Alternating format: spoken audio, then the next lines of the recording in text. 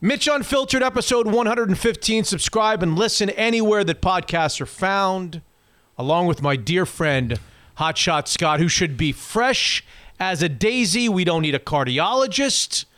We're more relaxed than even going to the ballet. This was an easy weekend. An easy weekend watching the Seahawks play, no? Watching the Seahawks was easier, but then there's that whole cockamamie pool that we're in, the Beat the Boys, and I got to sweat that crap out now. So you're just now finding things to stress out over. Yes. We start the show every single week. We start the show with, is there ever going to be a time we can watch the Seahawks play a football game where they win and we don't have to stress to the very, very end? Then they do it for you. And now you come in complaining about Beat the Boys. Staring at the Bears-Saints game like my life depends on it. What'd you have in that game, by the way? I had the Saints. So did I. Nice. What'd you have in the Steelers-Ravens game? That one killed me. That one bummed me out all day. Why don't we go opposite? Why do we keep doing this? You had them too? I had the Ravens. Yeah, so did I. But I went 2-1. So did I. Okay, 4-2's good. Yeah, but we have the same picks. We're not going to gain any ground on anybody. We're so far behind. We need to gain ground on like hundreds and hundreds and hundreds of people. Well, I think our 4-2 will do that right now. I mean, I think that's a nice little chunk of... What's a 4-2? 2 weeks in a row of 2-1 each? Well, no, you and I both went 2-1 this week, so 4-2 this week. I think that's good. Well, no, we don't really go 4-2. We each go 2-1. All right, but they have to beat both of us. Yes. Okay. All right. Hey, I'm happy I went 2-1, and I was this close. Lamar Jackson can't get 2 yards. He's like the fastest quarterback in the history of the game. Not only could he not get 2 yards, how about the 2 turnovers? He threw 2 picks way deep in his own territory at the beginning of the game and at the beginning of the third quarter. If he doesn't do either one of those things, the Ravens win. One of those things. I know. I'm trying to put notes together, so I'm keeping an eye on it. I look up, and there's Roethlisberger throwing touchdowns like he did in 2005. I love that you're stressed out by Beat the Boys. I know. This is why I quit gambling, though. This is why. This is why I don't do fantasy. I like to just watch a nice football game, not worry about the stress. So you should have said to me way back when, I'm not doing Beat the Boys. I refuse. I refuse to pick football games in the Beat the Boys competition. It seemed easy, though, when you brought it up. Well, pick the game. That's easy. I guess since you brought it up, I guess we can skip down to there. We both went 2-1. Here's this week's games real quickly for the Beat the Boys. It'll be weekend number 9. Coming up? Yeah. Weekend number 9 coming up. Dolphins at Cardinals. Oh, big Dolphins fan. Ravens at Colts. Okay. And Saints at Bucks round 2. Oh. Those are your 3 games. And the code word is, to be able to make your picks in the Beat the Boys competition, presented by Fireside Home Solutions, which reminds you that football season is fireplace season, and begin your search for a brand new fireplace at firesidehomesolutions.com. Your code word is, Hotshot. Okay. Tua. Look at this guy oozing with Tua pride. Yeah, after his 94-yard performance. The code word is Tua, T-U-A. And there was some scuttlebutt that maybe it was case sensitive last week, the RIP. Yeah, I heard that too. Some people were having trouble getting in by capitalizing R, I, and P or something. I don't know. Yeah, because I had no trouble. Maybe, I didn't either. Okay. Maybe RIP is technically supposed to be capitalized. I don't know. Who knows? I don't know. But they were stumped. The programmers were stumped. They said, we have no idea why it's causing people to have trouble. So just try it lowercase or just try a couple of different combinations. You can figure it out, everybody. Tua. Yep. I watched one drive. You look great, and I texted you. There you go, big boy. I don't know what. I don't think we should be starting on Tua. Okay, fine. I'm just telling you what the code. We'll get to Tua. I wanted to start, as we tell everybody to make sure that you subscribe and listen. I wanted to start with a trivia question, a Stump the Band question. Okay. You always give me questions, or sometimes you give me questions. I'm going to give you a Stump the Band question. All right. Are you ready? Sports. Okay. Football. Gotcha. Quarterback football. Oh, boy. Touchdown throwing quarterback football. Dan Marino. No. Okay. Who holds the record? And what is the record for most touchdown passes in a single season? Steve, cue the music. You probably won't hear this, or you won't cue the music. Well, I know 48 was Marino for a while, right? He had 54 that year with the playoffs. Yeah, I've heard that was a great year. Yeah. 5,084 yards. Oh, I'll Think never about forget the it. fantasy. If anyone was playing fantasy, the 48 touchdowns. Oh, forget about it. Who holds the record for most touchdown passes in a single season, and what is that record? Peyton Manning. Is it going to work this week? Nice. Okay. I think he had maybe 51? 52? Higher. Really? 55. I didn't know he destroyed Dan Marino's record by 7. Okay. Woo! Do we have to discuss this? It was a different era. It sure was, as a matter of fact. It was a different game back then. Yeah. 2013, Peyton Manning set the all-time record for 55 touchdown passes in the single season. So now the second question is, maybe the more appropriate Stump the Van question is, why is Mitch starting episode 115 with this particular question? My hand's raised. Yes?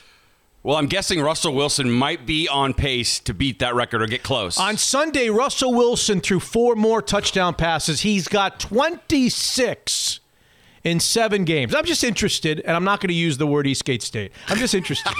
How would you go about if let's assume I hadn't already done the math for you. How would a guy of your stature? Yeah. Yep. How would a man of your stature go about figuring out what 26 touchdown passes is through a pace 7, for? How would you do that? Well, you're lucky that I help Piper on a daily basis with these sorts of questions. So it's I'm really fresh when it comes to this kind of stuff. Oh, yeah. So I would divide 26 by 7, and let's see what that number is. Then I would multiply that times 16. Thank you. Nice. I do story problems almost every day at home. Very nice. Yes, thank you very much. I'm a genius. And Peyton Manning's 55 touchdowns in 2013, I'll have you know that as of this week through 7 games, your buddy Russell Wilson is on pace for 59.42 touchdown passes. When he was drafted. And if DK Metcalf. Oh, yeah. That's right. If DK Metcalf wouldn't have tried to waltz in, he'd be on a pace for one more 16. I mean, I don't know what the number would be. I guess I'd have to. He'd be on a pace for in the mid-60s, 60 touchdown passes. In the mid-60s. Another one through 7, yeah. Now, would you bet, now that I've told you that he's on a pace to destroy, I mean, 54 more touchdowns than 55 is pretty much destroying the record. Yeah. If I told you that he was on pace to destroy it with 59, would you bet even money? If Vegas now offered you, even Steven, for every $1 that you bet, you get $1 and another $1 back if you pick yes or no. Would you go yes or no when you have the lead right now? You're kind of in the lead right now. Yeah, sure, yeah. Seahawks fans aren't going to like this. I'm going to say no. I just don't think he can continue this. But they probably said it about Dan Marino and Peyton Manning too, so maybe I'm wrong. But I just pace. Last year he cooled off a bit. You know, guys get older and they get more tired as the season goes on. I just don't think he can. Although DK's played out of his, I don't know. That's a tough one. I think a lot of I'm going to say no. I think a lot of this depends upon how long are guys like Chris Carson and Carlos Hyde going to be out, because they get to about the 2 or 3 yard line and they're like, we got to throw it. Marino used, by the way, and I know people used to make fun of me for this. I don't know why they made fun of me, because they knew I'm a Marino fan. Yeah. Marino made a career out of play action from the 1. Really? And tossing it into Jim Jensen and Bruce Hardy and tight, really cheapy touchdown passes that year. He did have a lot of cheapy ones. And he could have handed it to Tony Nathan. No disrespect to DJ Dallas and whomever. But it just feels like, okay, they get down, they give one shot. The running backs, when they get to about the 2 or 3, the running backs get one shot, unless, of course, we need a first down against the Cardinals, they get 3. Right. Exactly. They get one shot to score, and if they don't score their touchdown, then he's going to throw it in, right? Yeah. So I don't know. I don't know how I would bet. I think I'd bet no also. Yeah, okay. Even money no. So I don't think you're by yourself. It's red. He's just red hot. I don't know that anyone can continue that. Yeah. I just don't know. Yeah. But it's fun to watch right now. It's amazing. The Seahawks breeze by the Niners. We'll talk all about it. By the way, if you're enjoying Unfiltered and you can't listen to all the shows, I have friends that tell me, Mitch, they're so long and I just can't listen to all the shows. I have a comment. And I always say to them, don't worry about listening to all the shows. Listen to just 10 seconds of each show. Right.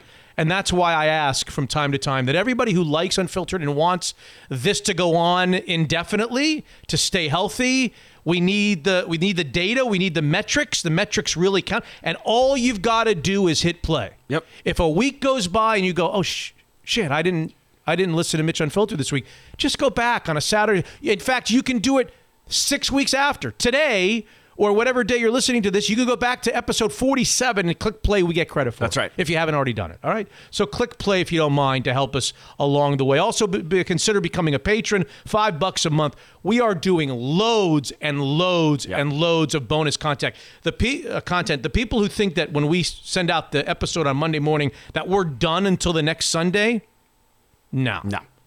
I find myself doing a ton of work during the week to get fantasy shows out and no tables out and P shows out and golf shows out. And before you know it, the next Sunday's upon us. So we're doing a lot of bonus content for $5 a month. I think it's worth it, but maybe you will, maybe you won't. We did the Beat the Boys thing. Guests on this episode 115, Brady Henderson, Rick Neuheisel, Steve Phillips, the former baseball GM. I want to get him on the now infamous Kevin Cash decision. We will forever be talking about the infamous Kevin Cash decision, and even involved a Seattle boy, Blake Snell. Taking Blake Snell out when he was just throwing BBs. Nobody could touch him. And he took him out after 5 1/3 innings. I mean, maybe he'll lend Game 6 of the World Series. Right. Maybe he'll lend some insight, but is there any, has he come out and said, like, this is why? Or data, metrics. Yeah, that's it, huh? Metrics. Analytics, baby. Yeah. Major League Baseball analytics. Steve Phillips will talk about that. He'll talk about Justin Turner hanging out with COVID on the field. The Dodgers letting him. Baseball letting him. Baseball not happy, though. Also, he'll tell us whether Kyle Lewis, the Mariners' Kyle Lewis, is going to win the Rookie of the Year when it's awarded in the next week or two. Nice. The Mariners may have the Rookie of the Year. That doesn't happen very often. That's a good question. When did it last happen? My guess would be Ichiro. I don't think anybody on the Mariners would have won Rookie of the Year since Ichiro did. Felix? I think no, that wouldn't be since Ichiro. Wouldn't Felix be before Ichiro? I don't know. Yeah, I don't know. Ichiro won the MVP and the Rookie of the Year in the same year. But then some people go, rookie. I mean, he played professionally for 5, so there's always that asterisk. Yeah. So, Brady Henderson, Rick Neuheisel, Steve Phillips, a ton of stuff, lots of sports stuff, lots of non-sports stuff, including, and obviously the Seahawks win over the 49ers and that renewal of a rivalry on episode 115.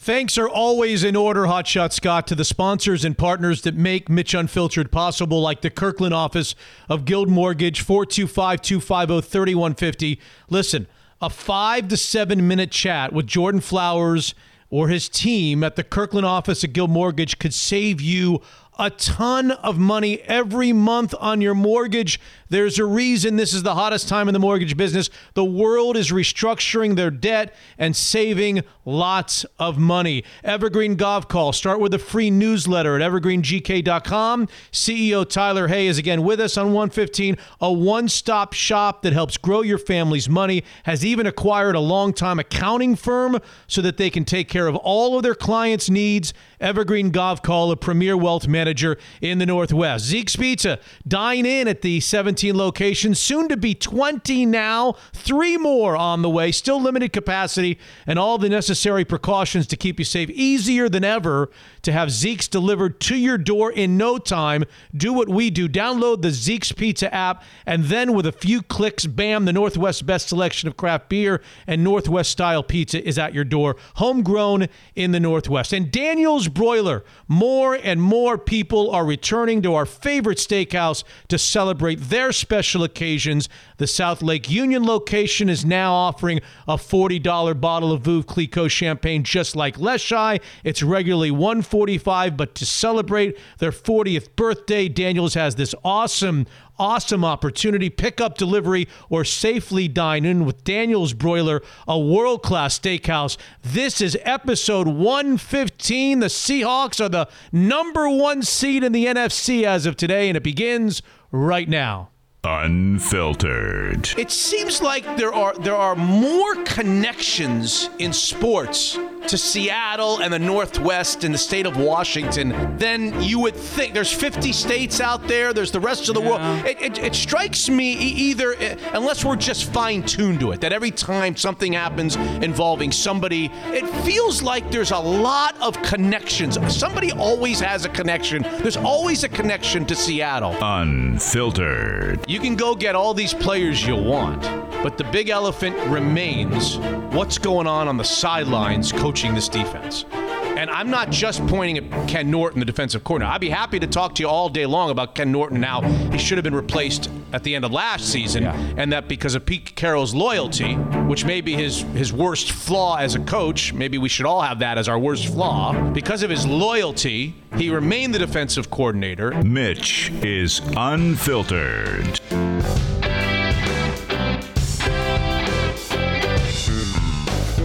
Episode 115 now officially underway, Hot Shots. I know it's annoying when people say, you've been to casinos with people who go, I was totally going to bet that. Yeah, that's annoying as hell. I've got names, but they are people that I used to work with that I suppose I probably shouldn't do that. Everyone's an expert after the games happen, right? God. Oh, I mean, if I was betting, changed my mind when I was standing at the teller. I was really going to do that. Yeah, I know. Yeah. But I have one for you. Oh, you're going to do this? That being said. You're that guy? You're going to be that guy? So I was messing around You just said you're done with gambling. You're done with fantasy. You're done with picking football games. I like to look at odds occasionally and maybe, just see what you can get for stuff. Yeah. Plus, I'm on a thread with 10 other guys. So my idea was everyone throws in $100 and we'll all bet this together. I wanted to do a 3-bet parlay, okay? A Seahawks win. Wait a second. This week? Yeah. The game that just happened. Yeah. I wanted to do a Seahawks win. Yeah. Plus the over. That didn't look very good, by the way, until our old Seahawks defense showed up. I don't want to discuss it. I had the final score nailed on the note table, and then they scored like 2 late touchdowns, and I lost. Oh, did you really? I lost the KP. But go ahead. Yeah, you want to do the Seahawks win, the over. And the over. Yeah. And then Biden to win the presidency. He's like clearly the favorite online, right? Yeah. I didn't make the odds, everyone. You got to give odds on that, by the way. Yeah. Yeah. So 3-team parlay. I hit the first 2. Which I didn't. You wanted bet. 8, but you wanted 8 other people to go in with you. Well, yeah, it would be fun. Who are these people? High school friends. I'm on a thread with them. There's 11 of us. Yeah. Did you ask? Yeah, but did you send out the text? People couldn't get it together. Who's going to make the bet? One guy's in Reno. Where are you going to be? Where are you going to bet it? That's a great question. We're in Washington State. Yeah. But one guy was in Reno. But does he want to front the money? It's always a thing. So we didn't bet it. All right, we hit the first 2 of our hypothetical bet. Stop it! Don't even get me going. Oh God! It's a fairly significant week, and I don't get me going. All right, well, 100 would have paid. I know you're trying to rope me in. I'm not going to do it. I'm not falling for the trick. 100 would have paid 582. That's a nice little payoff for a 3. But here's the really, yeah, $100 with the odds though. Yeah, with the odds. Yeah, 100 pays 582. But I found out from a friend who has an account somewhere that an account somewhere. You're not allowed to parlay sports bets and political bets, so we couldn't do it anyway. There you go. That's the moral to my story. The moral to the story is you couldn't make the bet anyway. I couldn't make the bet anyway. Yeah, but of course, right? The one I don't. Yeah, everyone has those stories. I didn't bet it, and we hit that over was kind of scary for a while though. Yeah, that didn't look. You know what I would have bet if I had given a chance? I was going to bet today or on Sunday. I was going to bet that Tua, in his first ever game, would throw for less than 100 yards, do absolutely nothing, and the Seahawks and the Dolphins were going to blow out the Rams. Yeah. That's what I wanted. Exactly. And that's exactly what happened. Week 8 of the NFL, you had the Tua time. We'll come back to that. The Packers. So the Seahawks get help from not only the Dolphins. By the way, 2 weeks ago, the Dolphins beat the 49ers by 1 million in San Francisco. That's right, yeah. Then turn around this last week and beat the Rams by 17 or whatever, 11, 17, whatever it was, in Miami. And now this coming week face the Arizona Cardinals. So the Seahawks have a chance. So the Dolphins have a chance to, in 1 year, lose to the Seahawks to help the Seahawks out, and then beat the other 3 teams in the best division in football. Everybody says the NFC West is by far and away the best division in football. So if the Dolphins win again, I promise I'll stay off Florida man or Florida woman for a week. That'll be their present. I think if the Dolphins win again, they should win the NFC West. That's true. They'd be 3-1. That's true. That's a pretty good record in that conference. So the Seahawks get help from the Dolphins. They get help from the Vikings. With 1 win, I know. Go to Green Bay. Green Bay going into the week, Mr. Playoffs, Mr. Postseason, the number 1 seed in the NFC, which means we have a new number 1 seed. Yes, we do. Yes, we do. They went into the week like 5-1, the number 1 seed in the NFL, and they lose at home to the Vikings. Dalvin Cook goes for 4 touchdowns. Yeah, imagine, I was thinking if there was a Taco Time deal in Minnesota. Just imagine. Buy 4, get 4 free. That's all I can think about when I saw 4 rushing. You've asked me if I could eat 4 for lunch. Yeah. And I've proven that. Yeah. Could I eat 8 for lunch? I think if you had to. I mean, of course, if you had to, but you probably wouldn't be feeling great. It's a lot of food. So let me, as I go through the storylines, let me ask you this. Okay. Who are we rooting for this coming Sunday? The 49ers or the Packers? I don't think it's going to matter. I'm copping out. I mean, I think the Packers are going to get them. I mean, okay, but who are we rooting for? Yeah. Who do Seahawk fans want to win this game? I guess you got to root for the Niners. Their record's not very good, right? 4-4. Yeah. Are they dead?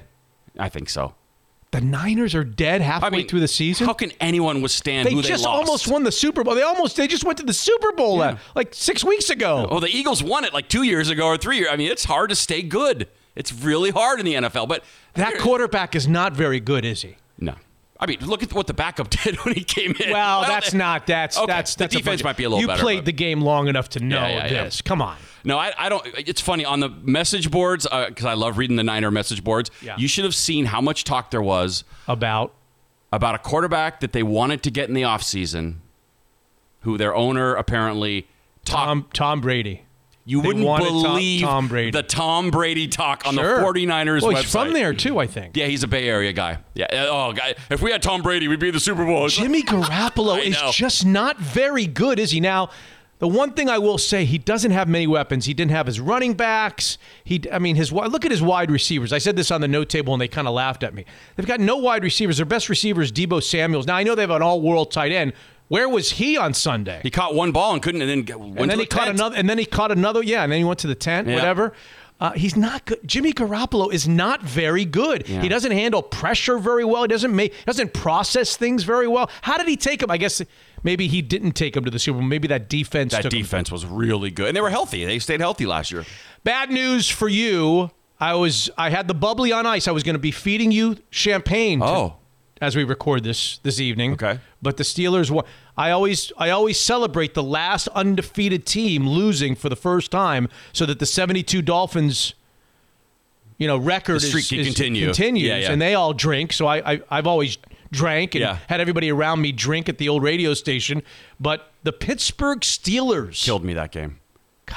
82-year-old Roethlisberger throwing touchdowns. Yeah, but he only threw for did he throw for 200? I don't think he threw for 200 yards, but they're good defensively. Mm-hmm. They took the ball away from the Ravens a couple times, and they are the only undefeated team in the NFL 7-0. Now, I'll give you the same 50-50 wager. I just gave you a 50-50 wager on Russell Wilson. You say, I'll pass even though I'm staked to a lead. So I'm going to stake you to another league. I'm going to give you the Steelers to go to the Super Bowl from the AFC. And you've got a game or two lead on everybody, and in certain cases, 3-game lead on everybody. You get 50-50 on your money right now. Because I have an addictive personality. 50-50 on your money. You said action. No to Russell Wilson. I did. Would you say yes on the Pittsburgh Steelers going to the Super Bowl? I'm trying to bet with my head and not my heart. I don't want to root for them all year long. If I have a bet with them, I think they might go. I mean, they look good. Would you bet yes at 50-50? Yeah, at 50-50, clearly they're a good team. Would you bet yes on 50-50? I'm taking Ask me if I would. Would you bet? Not a chance in hell. Really? The Kansas City Chiefs are going to the Super Bowl in the AFC. Again, I don't give a rat's ass how many games Ben Roethlisberger has won. There's no way the Steelers are going to be there and the Chiefs are going to be sitting at home. No way. I'll probably be wrong. But I'm just telling you, I wouldn't bet it. I wouldn't bet you'd have to give me odds still on the Steelers. Wow. In fact, I would bet no. I would if it was offered on the board and you could either bet it yes, bet it no, or not bet it at all. Yeah. I'd bet no. I'll take 50-50 on my money. I get the rest of the teams in the AFC. I get everybody in the AFC, and the house gets the Steelers. I'll bet 50-50. You're getting handed an undefeated team through 8 weeks, and you still not taking can't do it, huh? Because the Chiefs only lost 1. Yeah. And they're really good. Who'd they lose to? I can't remember. Yeah, I don't know. Did they lose to the Ravens?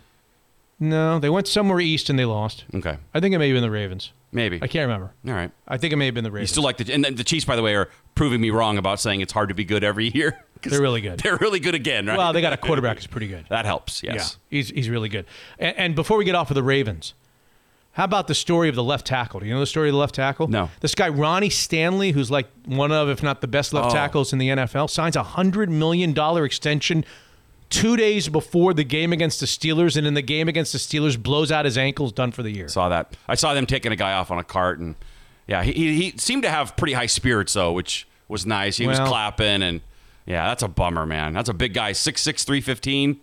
That's a big loss for them. Other stuff in the world of sports. Trevor Lawrence, COVID positive, didn't play in Clemson's come-from-behind victory against Boston College. Not going to play this coming Saturday against Notre Dame. We'll talk to Neuheisel about that.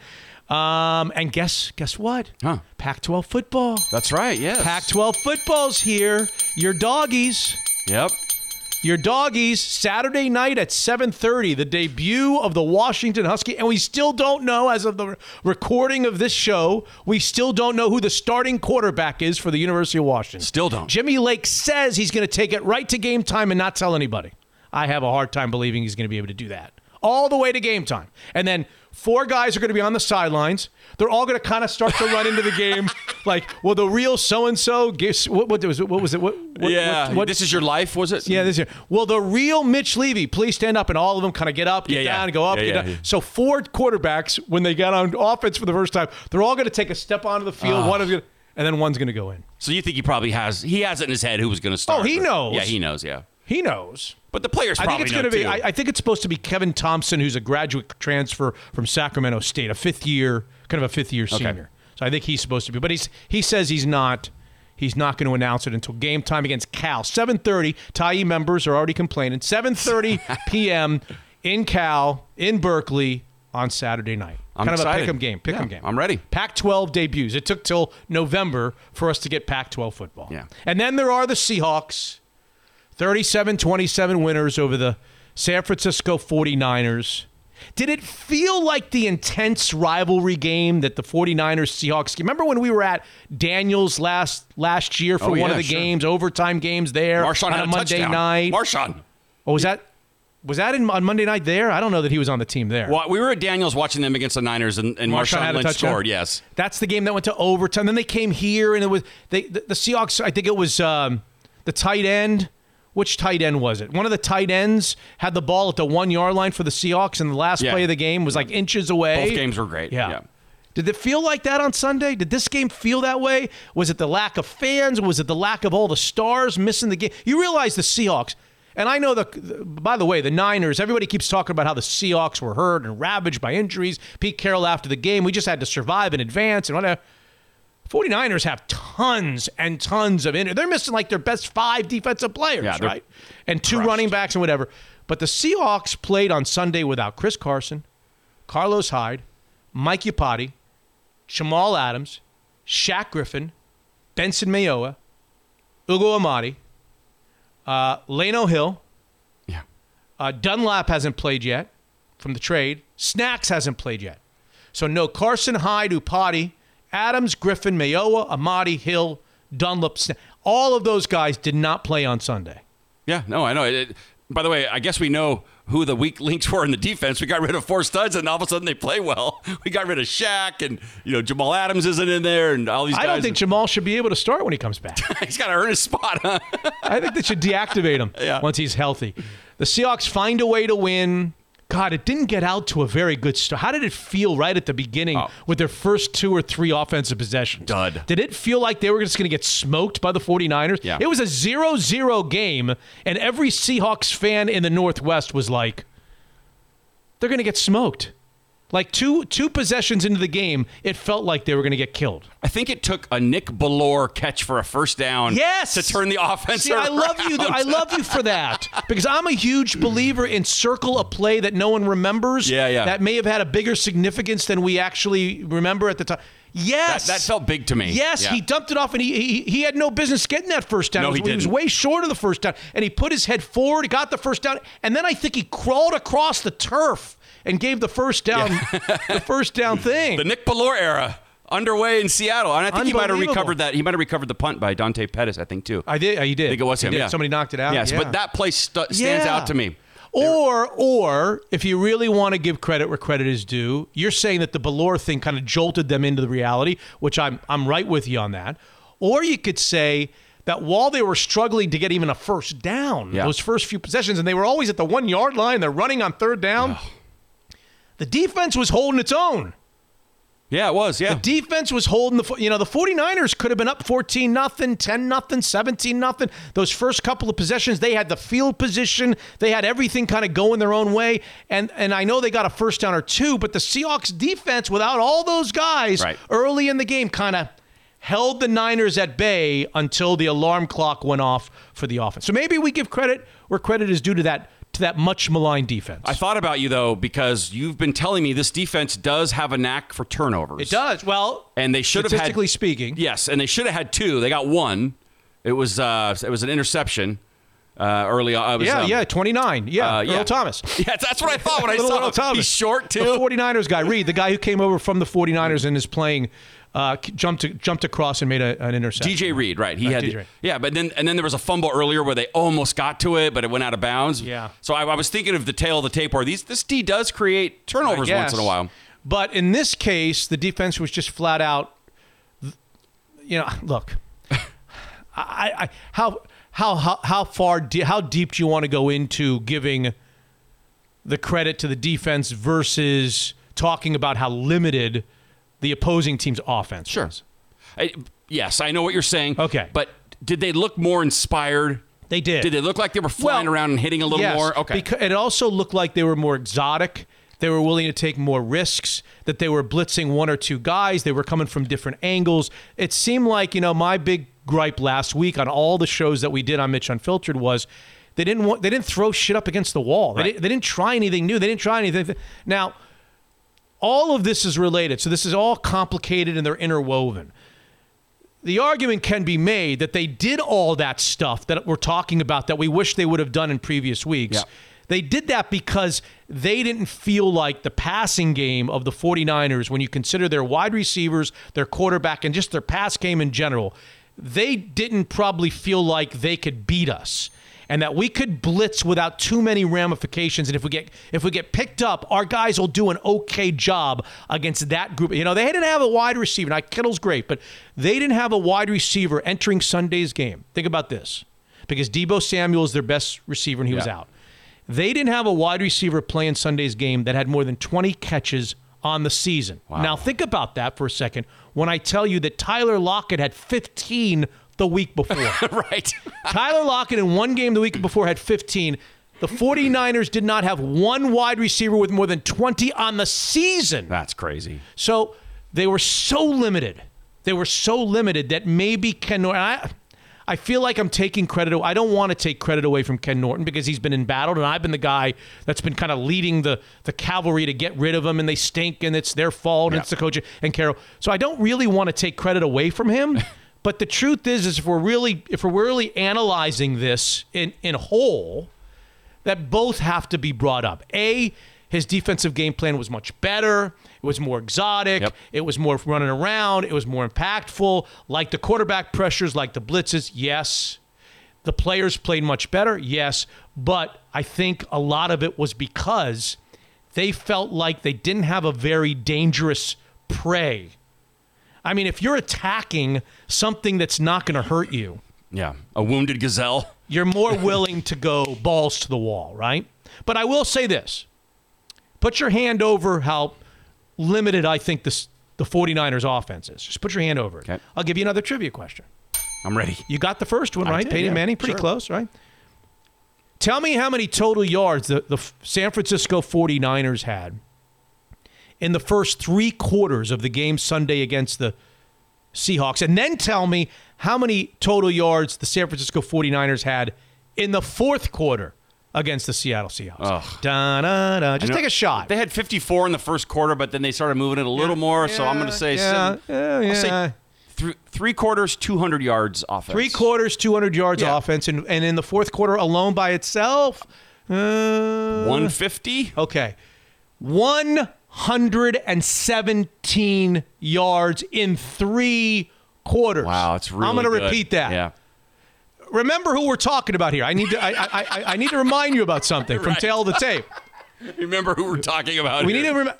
This is a team that was giving up 480 yards per game, the worst in NFL history, and not only dead last in the NFL, but how far behind second to last in the NFL on Tail of the Tape?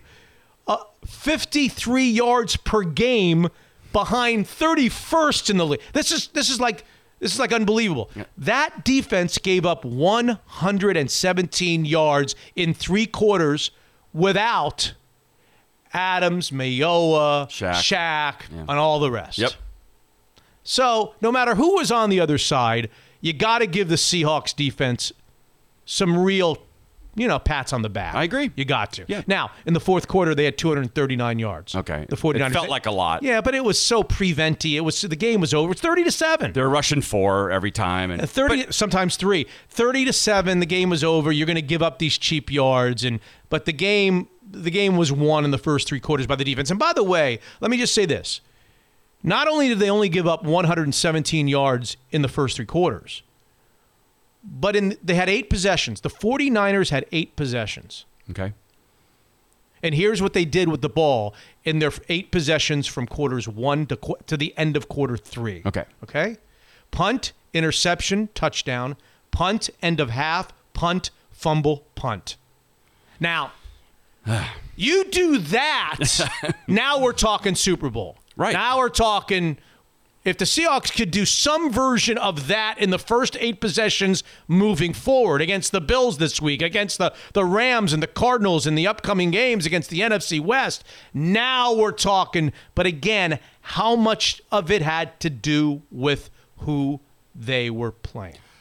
Yeah, it's a tough one because they looked different to me. Bobby Wagner looked possessed to me. Mm-hmm. He looked like he is sick of hearing about the worst defense in the history of the NFL. Yes. He looked like I've had enough of that. And I wrote him off. I asked the guys on the note table, how many steps has he lost? Yeah. Because to me, and this is the worst week to be talking about this, Bobby Wagner does not look like the old Bobby Wagner. Of course now, not. we can argue that and we can debate that, and maybe that makes me a terrible, terrible guy and a terrible Seahawks fan because I know that fans get very upset with that. But I brought it up in the note table.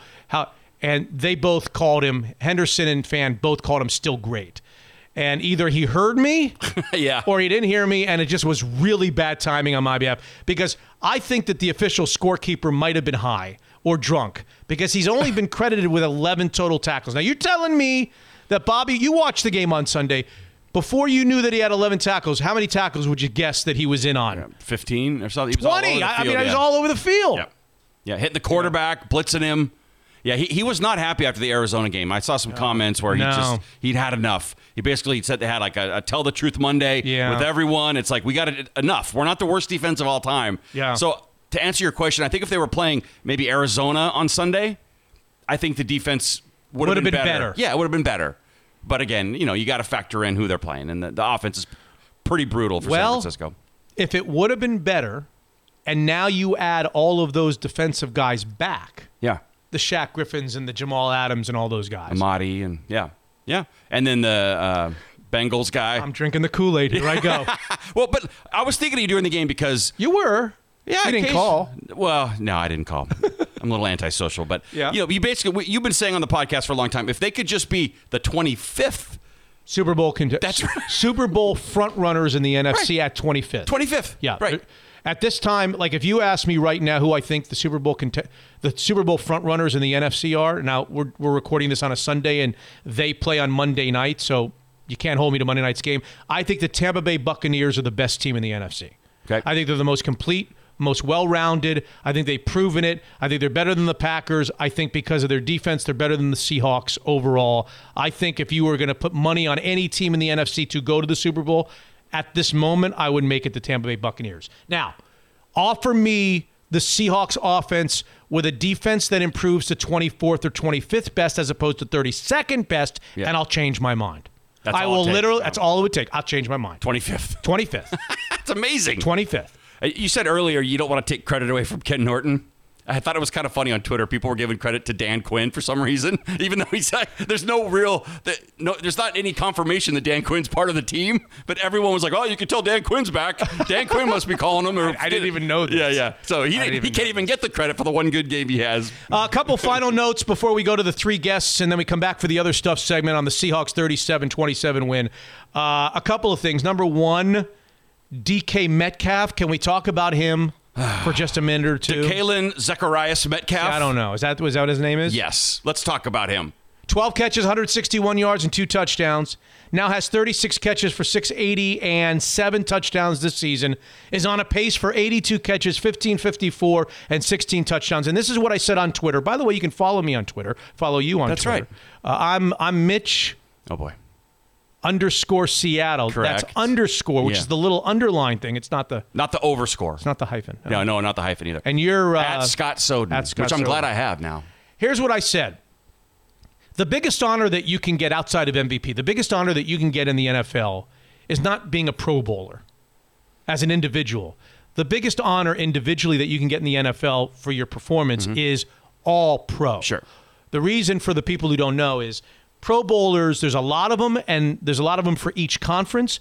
There's one All-Pro team, one first-team quarterback in both conferences in all of the sport. Yep. Like 2 or 3 running backs, 2 or 3 wide receivers, a tight end. Like literally to be first-team All-Pro, you've got to be the very, very best in the league at your position. So I looked back to 2019 to refresh my memory as to how many receivers get named to the first-team All-Pro. Okay. And the answer is 3. Okay. I would have said 2. I didn't know that. Because it's 3. This day and age, wide receiver offenses go to 3 wide receivers. So 3 wide receivers make first-team All-Pro. Okay. And then another 3 make second-team All-Pro. I'm thinking about this. Now, if you said to me, and you see the screens. I watch a lot of football every week. I watch a lot of football, sure do. more than anybody you know. And to me, there's been one wide receiver that has stood out as the best, and then a whole bunch of others that are all in the mix. And the one guy who stood out as the best so far, just through 7 games, is DeAndre Hopkins of the Cardinals. He catches like 8 or 9 balls a game. He doesn't have a game where he catches 2 or 3. I saw that sideline touchdown catch against the Seahawks. He's crazy. Yeah. I mean, he to me has separated himself with Kyler Murray as right now through 7 games the number 1 wide receiver in the league. But there's got to be 2 others that make the All-Pro first team. Yeah. I think he's one of them. I think DK Metcalf is a first team right now, could be a first team All-Pro wide receiver, not a Pro Bowler. He's definitely a Pro Bowler. Right. I'm talking first team All-Pro. I'm talking Walter Jones in his prime at offensive tackle. He's always an All-Pro, right? Yep. Think about that. It's amazing. Crazy. DK Metcalf. Nobody wanted him. He was a workout freak. Yeah. He only caught 20-something passes his senior year or his last year at Ole Miss. Can't run routes. Yeah. Nobody. I don't know that I wanted him. I'm not jumping on some sort of bandwagon like I always wanted him. The guy in like 1.5 years, was he a rookie last year? Rookie in 2019, yeah. He's a first-team All-Pro. Well, yes, he is. For now. But no, not even that. But and he's on a pace for 16 touchdowns and 1,554 yards. And it should be. Oh, God, here we go. I know. I kind of hope he has a bonus for touchdowns and he misses it by 1. I kind of hope for a penance for doing that. But let's not forget who's throwing to him. He should be thanking his lucky stars every night when he goes to bed that he has Russell Wilson throwing to him. Yes, he's good, but having that guy, question. Great example. He's no Tua, but yeah. Right, but a great example is Dante Pettis for the Niners. They're ready to cut him, the fans. They can't stand Dante Pettis. But you're only as good as your quarterback. Yeah, but Dante Pettis, does he even play offensively? Well, I think who he's knows? on special teams. He was good like the first year. He's had some good moments, But Jimmy G's not Russell Wilson. No, he's not. He's not. So Thank DK, God. He linked up with this guy? God. Thank your lucky stars every night you have him thrown to you. It could be a lot worse. And you potentially could have him thrown to you for the next 10 years. Right, exactly. Hall of Fame. With this, yes. Well, with these sorts of numbers. I keep thinking about Megatron. Do you remember Megatron? Sure. He left kind of early, didn't he, though? Yeah, 8 or 9 years. I just keep thinking about what he looked like, big and fast. And what about DK is Megatron 2.0. What about T.O.? A little bit. Because I think T.O. might be faster down the field than Megatron. I think of Megatron as being just bigger. DK Metcalf is just this huge guy. Maybe he's the combination of both. Yeah, if they had a maybe kid, he's it would be DK Metcalf. Which is are we really talking about this? Right. It's unbelievable. Did you love the way that first team All-Pro as of today? I think. Yeah. I mean, he might not be, but it's close. The only guy I know would be Hopkins, and I don't know who the other 2 would be. His stats are pretty gaudy so far. Well, the stats are great, but there's other guys with better stats.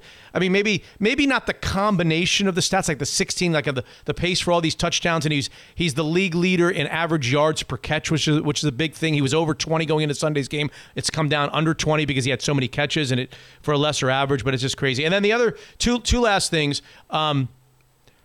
Taco on Tuesday. Yes. Taco on Tuesday because late in the game after Russell had thrown his 4 touchdowns, somebody had a little mercy on our stomachs. Yes, they did. For Taco Time Northwest, DJ Dallas scored 2 touchdowns. He caught one, but he ran one in. He sure did. Which means buy one, get one free at all Taco Time Northwest locations, but you have to buy it on the app. Have you downloaded the app? I have, yes. Okay, you download the app. You buy your tacos on the app. You can also order ahead. You don't even have to go through drive-thru if you don't want. It's great. You can order it ahead on the app, whatever. But Tuesday, meet me. I'm not telling you which one. Meet me at Taco Time Northwest. I go every Tuesday, and we'll get a buy one, get one free thanks to DJ Dallas's touchdown. And then I've saved the best for last.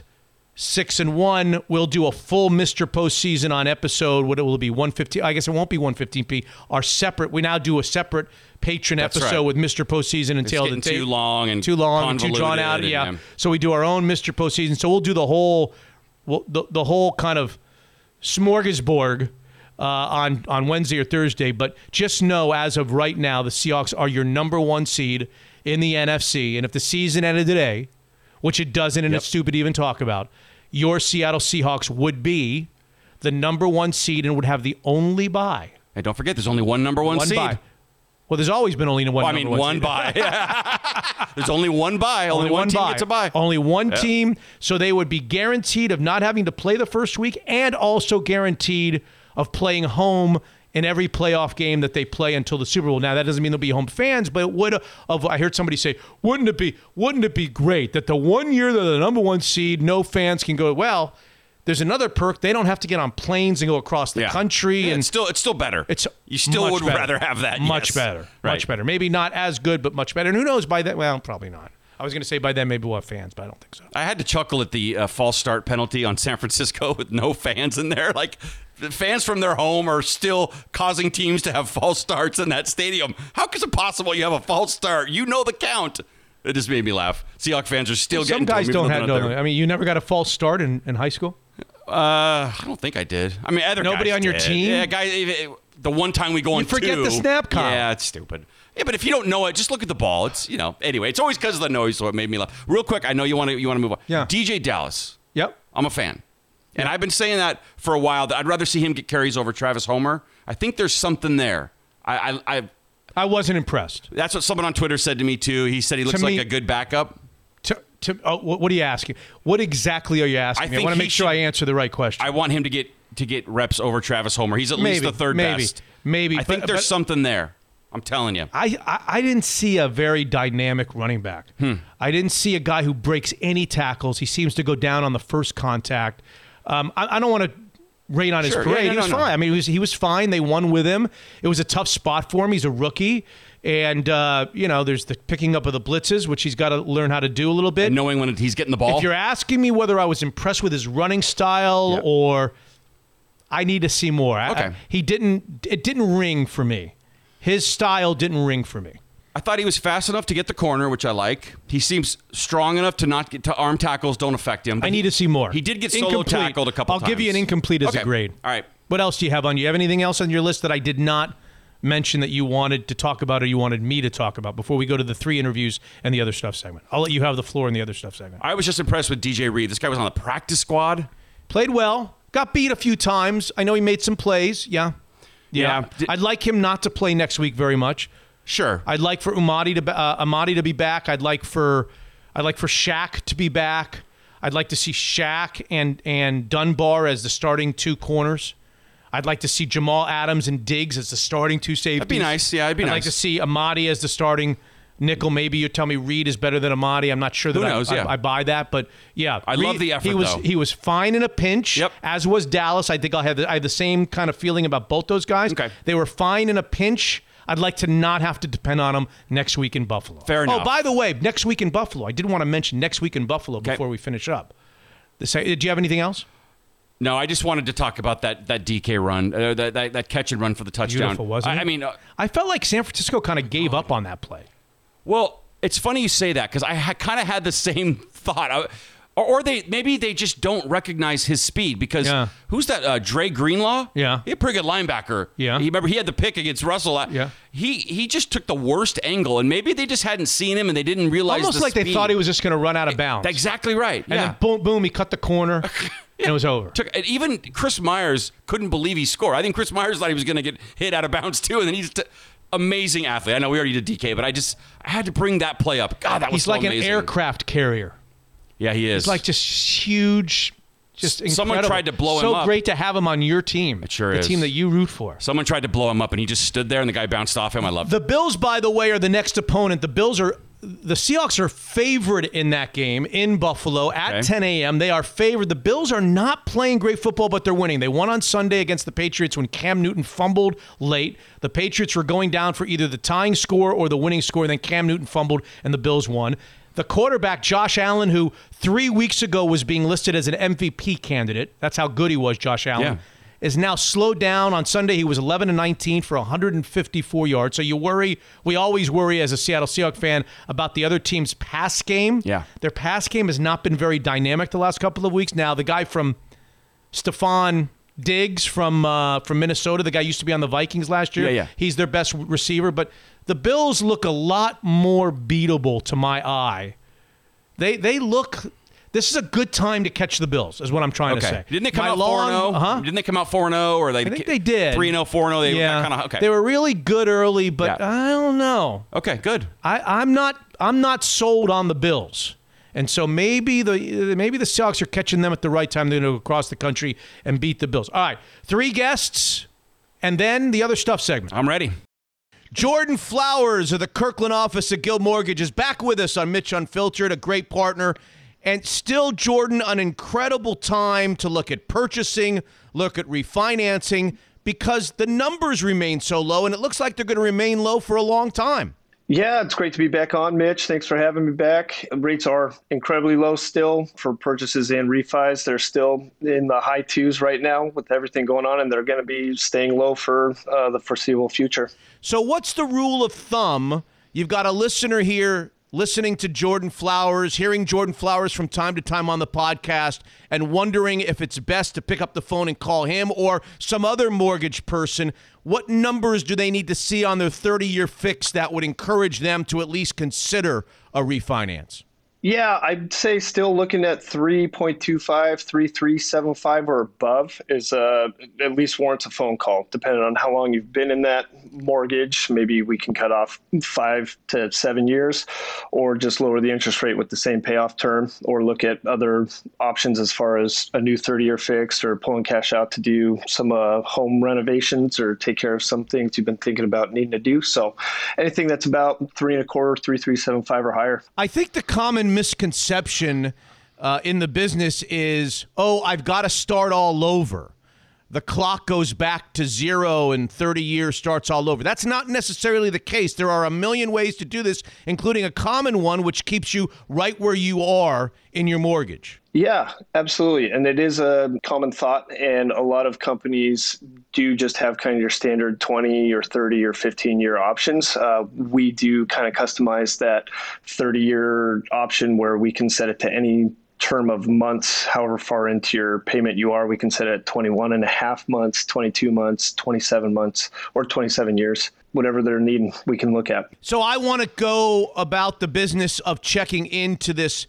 How long is the phone call with you, and what kind of information do I need to have ready that you're going to ask me about? Yeah, if you call in, it's probably 5 to 7 minutes. If you've got your mortgage statement, most recent statement available, that has all the information on it for us to run some quick numbers and see if it makes sense to move forward and get a little more detailed in application in. And the phone number I call? Cell phone's 425-890-2957. Office line is 425-250-3145. An opportunity for a lot of us to save a lot of money every single month with a 5 to 7 minute phone call. He has compiled a great team, Jordan Flowers has.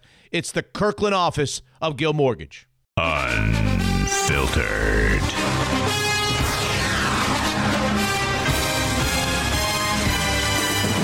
A crisp-looking drive here, and open inside the 35.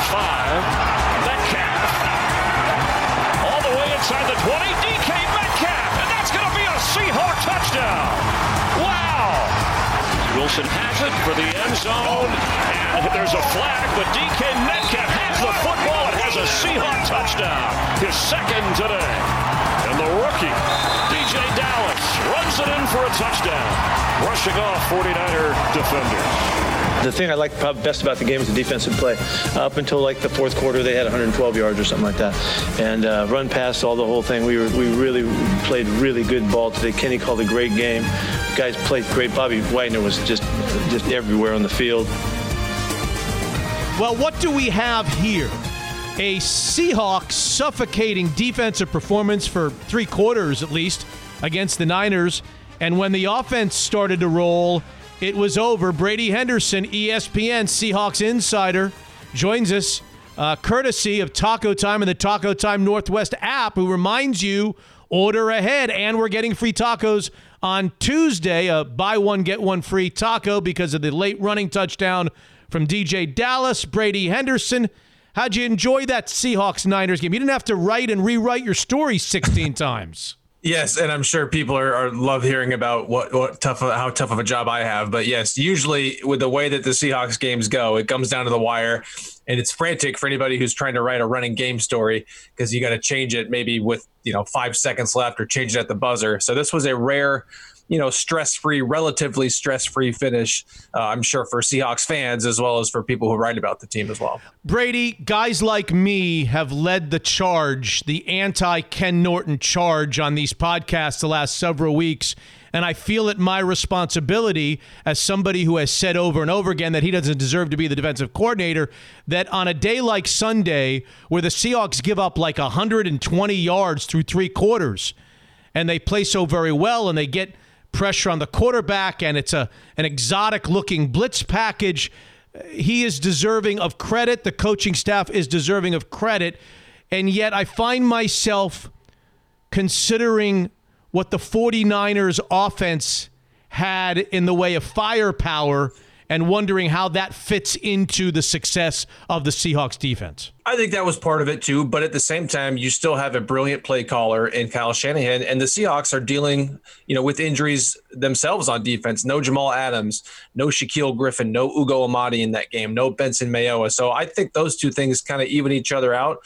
And this was really, for most of this game, the best defensive performance of the season. I think as a whole, it still is. And really, it goes to show how bad that defense has been earlier this season when you're talking about a group showing improvement despite giving up 27 points. But that is the case. That was an improved defense. The players certainly deserve a lot of credit for that. Bobby Wagner had his best game of the season. That was vintage Bobby Wagner there. 11 tackles, 2 sacks. And 2 of those sacks were the result, I thought, of a more aggressive game plan, certainly than what you saw last week against Arizona, when they really did not send a ton of pressure in terms of extra pass rushers against Kyler Murray. And Pete Carroll regretted that they did not adjust to that later in the game and start sending pressure after him when they needed to. From the get-go of this one Sunday, they were coming after Jimmy Garoppolo. And the ESPN Stats and Information had this note that they pressured the 49ers quarterbacks, meaning Garoppolo and Nick Mullins when he came in, on 17 of 45 dropbacks, 38% of their dropbacks. That's the most since that London game in 2018 against the Raiders. So certainly the best pass rushing performance of the season. And part of that, I thought, was they were just simply more aggressive in terms of blitzing. And yeah, Ken Norton Jr. deserves credit for that. Now, it's not really the idea of just, hey, he had this brilliant idea, hey, let's blitz more. I mean, Mitch, I could have come up with that idea. And as you know, I can't even count to 12 sometimes.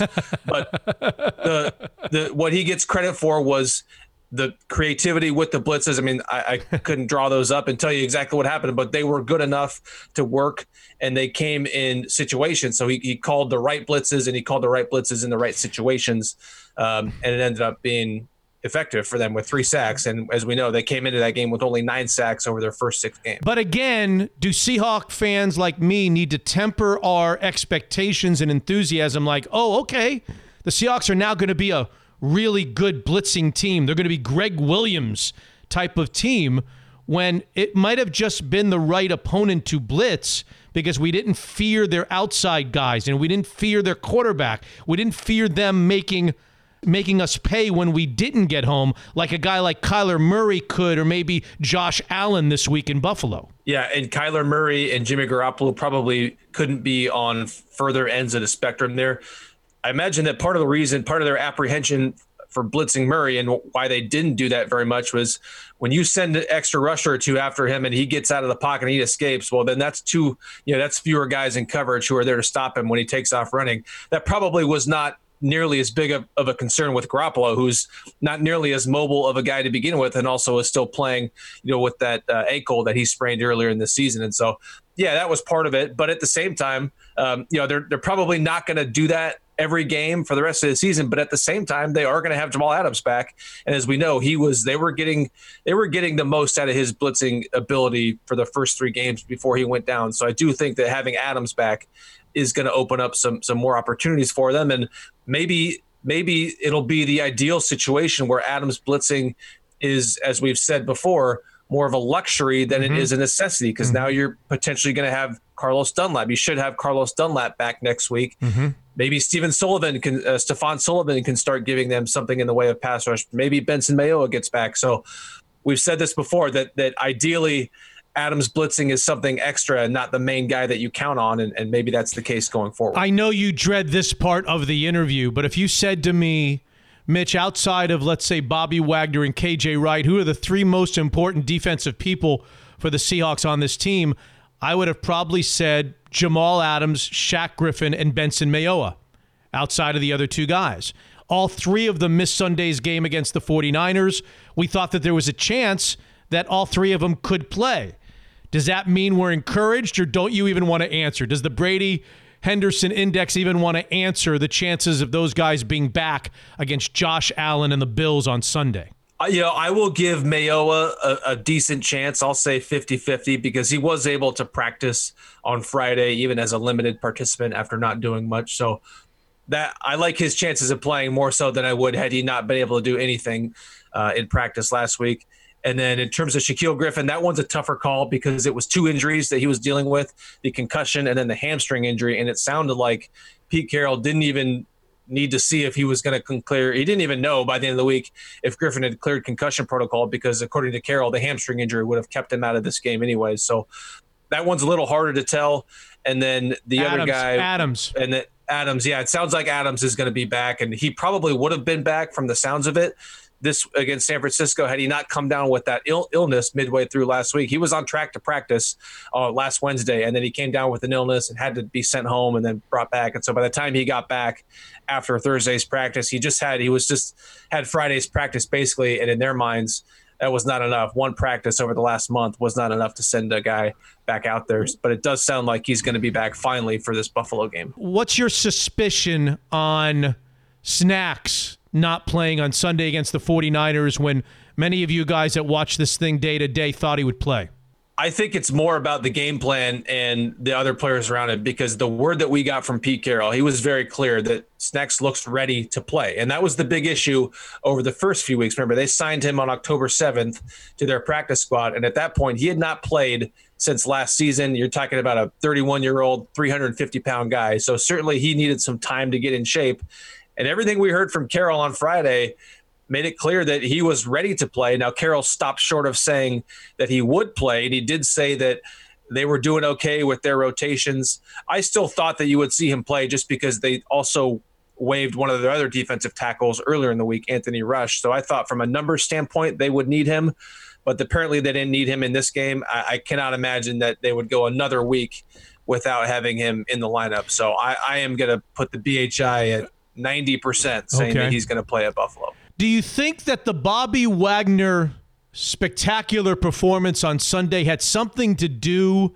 Do you think the planets were aligned that on the week that I asked you and Joe on the note table how many steps Bobby Wagner has lost, do you think anything like that had anything to do with his performance on Sunday? Or just was a strange Halloween coincidence? Yeah, are you asking me if I think Bobby Wagner is a patron of Mitch Unfiltered? I'm just wondering whether there's a strange stars align when people say something negative about him, whether he hears it or not. There's just like this telepathic sense that makes him play a great game against the 49ers. You know what, Mitch? I think it's more so the fact that me and you and Joe talked about this last week, that really the difference has been the absence of those big splash plays. It's not that, to my eye anyways, it's not that he looks like he's lost a ton of speed or he's not getting to where he should be, anything like that. It's just the absence, the difference between the Bobby Wagner that has been in the defensive MVP conversation in recent seasons and the Bobby Wagner that we saw over the first 6 games. It was really just those big plays. And I would contend that maybe he didn't have as many opportunities for those, as much as he did in this game Sunday when they sent him after Jimmy Garoppolo more than they certainly did last week against Kyler Murray. And maybe I'd have to check the overall numbers, but maybe more so than they have in previous games as well. So I think it may be more about opportunity. And I'll tell you this, I'm just glad I'm not the one who was saying that Bobby Wagner looks like he's no longer a great player, because I said he still is. Yes, you did. And you also bumped me on my KP. It was ridiculous.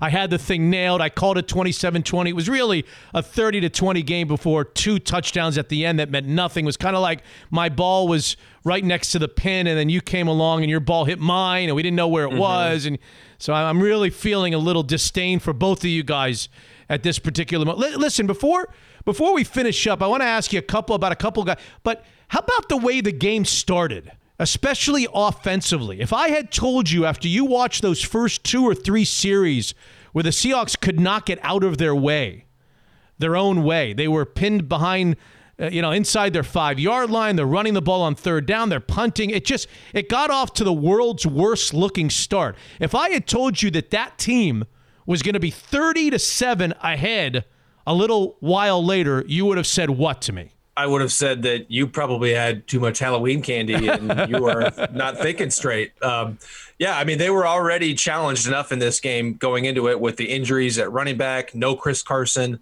no Carlos Hyde. Travis Homer was active, but he was hobbling on a bruised knee and was basically there for kind of an emergency situation if they needed him. So they were already challenged enough, and then you see them committing penalties, backing themselves up, and really starting terribly, over those first 2 drives, and they really picked it up. I thought Dallas played a pretty good game, 2 touchdowns. That's a lot on a guy's plate to make his first career start, and again, to really be the only tailback that they had outside of Homer being hobbled as he was. Not the greatest rushing day, 41 yards on 18 carries. We've talked about this before, how I don't think in their eyes he is he's not their prototypical early down big running back guy like Chris Carson and even Carlos Hyde is. He's more of a change of pace guy. And he was thrust into that early down role, that basically full-time role Sunday. I think overall he had a good game. He really made more of an impact as a receiver. Or at least he made some of his impact as a receiver with 17 yards on 5 catches. Yeah. But they might need, we'll see what happens with Carson next week. It doesn't sound like he was all that close to playing. Hyde maybe even less so because he was doubtful in this game. So they may need him at the very least, even if he's not that prototypical early down guy. He still showed that he can make an impact with a lot on his plate, for a rookie making his first career start. DK Metcalf and Russell Wilson, and then we'll finish. Metcalf, 12 catches for 161 and 2 touchdowns. He's got 680 yards. He's on a pace for 16 touchdowns and 1,554 yards. I made a comment in our last segment that at this stage of the game, he's probably, he's in the discussion for first team All-Pro at this point. DeAndre Hopkins would be the only lock, and then there's a bunch of guys that would be up for the other 2 first team. That is an incredible commentary that we're talking about in his second full season, DK Metcalf, but he took another quantum step towards superstardom on Sunday. He really did, and what a luxury that it is for the Seahawks to have 2 top-flight wide receivers where they would be the number 1 receiver on a lot of other teams. And it just goes week to week, right? Last week, it's Tyler Lockett having the second most productive game by a wide receiver in Seahawks history with 200 yards and 3 touchdowns. And then you have Lockett taking his turn in this game to take over that game with 12 catches, 161 yards, 2 touchdowns, the best game of his career too. And, Pete Carroll made a comment on the first touchdown after Metcalf caught that crossing route that as soon as he caught that ball, Carroll said he knew that he was gone because nobody was going to be able to catch him. So you're seeing the speed of DK Metcalf both last week on that Budda Baker play when he tracked him down, again on that first touchdown. You also saw the strength Sunday to make that tough contested catch on a bullet from Wilson in the end zone. So there's really just not a whole lot that he can't do at this point. And again, it's just going to be a matter, I will continue to say this, I think the only thing that could stop him is an injury. And so far over his NFL career, He has not missed a game, and he is proving that maybe the injury concerns, along with all the other concerns that there were about him heading into the draft last year, were certainly clearly overblown. I could see DK Metcalf staying on this incredible pace for as unbelievable as Russell Wilson has been, and we all expect him to be. He's on a pace for 60 touchdown throws, Brady. I'm going to say that again so that you can digest it, because I know you're not great with math. 60 touchdowns. The greatest season ever in touchdown throws, 2013, Peyton Manning, 55. And Russell Wilson, through 7 games, is on a pace for 60 touchdown passes. Now, I don't think he can keep up that pace. I don't even know that they want him to keep up that pace. I think they'd like to win games in less dramatic fashion, which means running the ball at the end and not having to win games at the end. But still, he's the MVP of the league, and every week we think we've seen the best of Wilson. He finds a way to top it, and this comes after a not-so-great week in Arizona last Sunday. Yeah, I'll tell you a little fun story. I was talking with Jeff Legwald, who covers the Broncos for ESPN, my colleague there in Denver, and he covered Peyton Manning during that 2013 season, and we were talking about this a few weeks ago, about the pace that Wilson was on, and by that point in the season, it was still early. Sometimes you see guys jump off to really hot starts, and you know that the numbers just aren't sustainable over the full season. And Jeff made the point that, look, check back in after October. If he's still on that pace after Halloween, then you know that this is something that he has a very realistic chance at doing, and he does. I mean, he would, like you said, he would break the record easily if he kept up this pace. And so far, at this rate, with the challenges that their defense is having, the way that his top 2 wide receivers and even the other guy, the other weapons that he has in that passing game, how well those guys are playing, it really does not, that record of 50 by no means seems out of reach for Wilson. 55. Okay. Ah, boy. I would be unbelievable. If he could, the guy who at the beginning of his career, everybody said just is going to manage the game, right? He's just going to manage the game and let the defense and the running game win the game for him. This is the same guy we're talking about a few years later, breaking the all-time record for touchdown passes in a single season. Incredible journey that Russell Wilson is on. Brady Henderson on Halloween night, dressed up as an ESPN.com Seahawks insider, and he looked the part.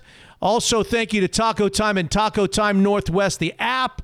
I download the app so that I can order ahead. Whenever I go to Taco Time, I order ahead, and therefore the meal is waiting for me just inside the front door at my favorite location. Brady Henderson. So let's see. Yes or no? Is your sense that they'll beat the Bills next week, or do you think they're coming back 6-2? Which just an early. This isn't your official prediction. We'll get that on the note table later on in the week with Joe Fan. Is your early just gut that they're going to go win that game?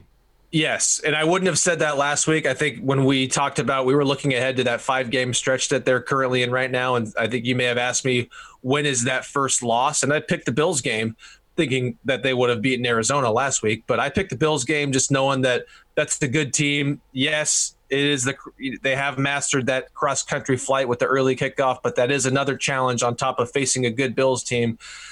I'm not so sure. I think I'm a lot more encouraged after seeing the way that defense played against the 49ers. And again, knowing that it's going to get Adams back, it's going to have Carlos Dunlap. Okay. They've shown that they're capable of making adjustments. So my early call right now is that the Seahawks are going to win that game. Brady Henderson, ESPN.com. Follow him on Twitter. Brady, let's talk later in the week on the note table and get ready for the Bills game. Thank you. All right. Sounds good, Mitch. Thanks. ESPN.com Seahawks insider Brady Henderson behind the curtain with the 6-1 Seattle Seahawks across the country to Buffalo this weekend. Will they get all these guys back or a number of these guys back? Love to see Jamal Adams back on the field and Shaq Griffin at the very least back on the field to give them a better chance against that Buffalo offense and Josh Allen. The Seahawks are cruising and hopefully continue some momentum on the defensive side of the football. Evergreen CEO Tyler Hay is back with us on Mitch Unfiltered. Great partner. Hey, Tyler, how's everything at our favorite Premier Wealth Manager? And kudos to you on your Lakers pick on Mitch Unfiltered and your Seahawks choice so far. So far. Long way to go in the NFL. Mitch, it's going fine. 2020 has been a year of one day at a time for us and probably for your listeners. So we're doing great. And as far as the picks go, it's nice to get a little redemption because when I made them, I didn't feel like I got a lot of love from you. It was Homer this and LeBron that, and we'll see. That defense of the Seahawks needs to get a little healthier, a little bit better if I'm going to go 2 for 2. When you think of a financial advisory firm, Tyler, stocks and bonds advice and investments immediately come to everybody's mind. But Evergreen does for clients, it goes way beyond that, right? Talk to us about that. Yeah, I mean, I think when people think about wealth management or a financial advisor, they think about stocks and bonds and those types of things. But really, that's kind of in the ninth inning. You know, people have a lot of life events that lead up to the point where they have wealth that needs to be managed. So whether they're going through a divorce, whether they're selling a business, whether they're considering selling a business, whether they're inheriting money, there's a whole bunch of life events that go on prior to actually managing the money. And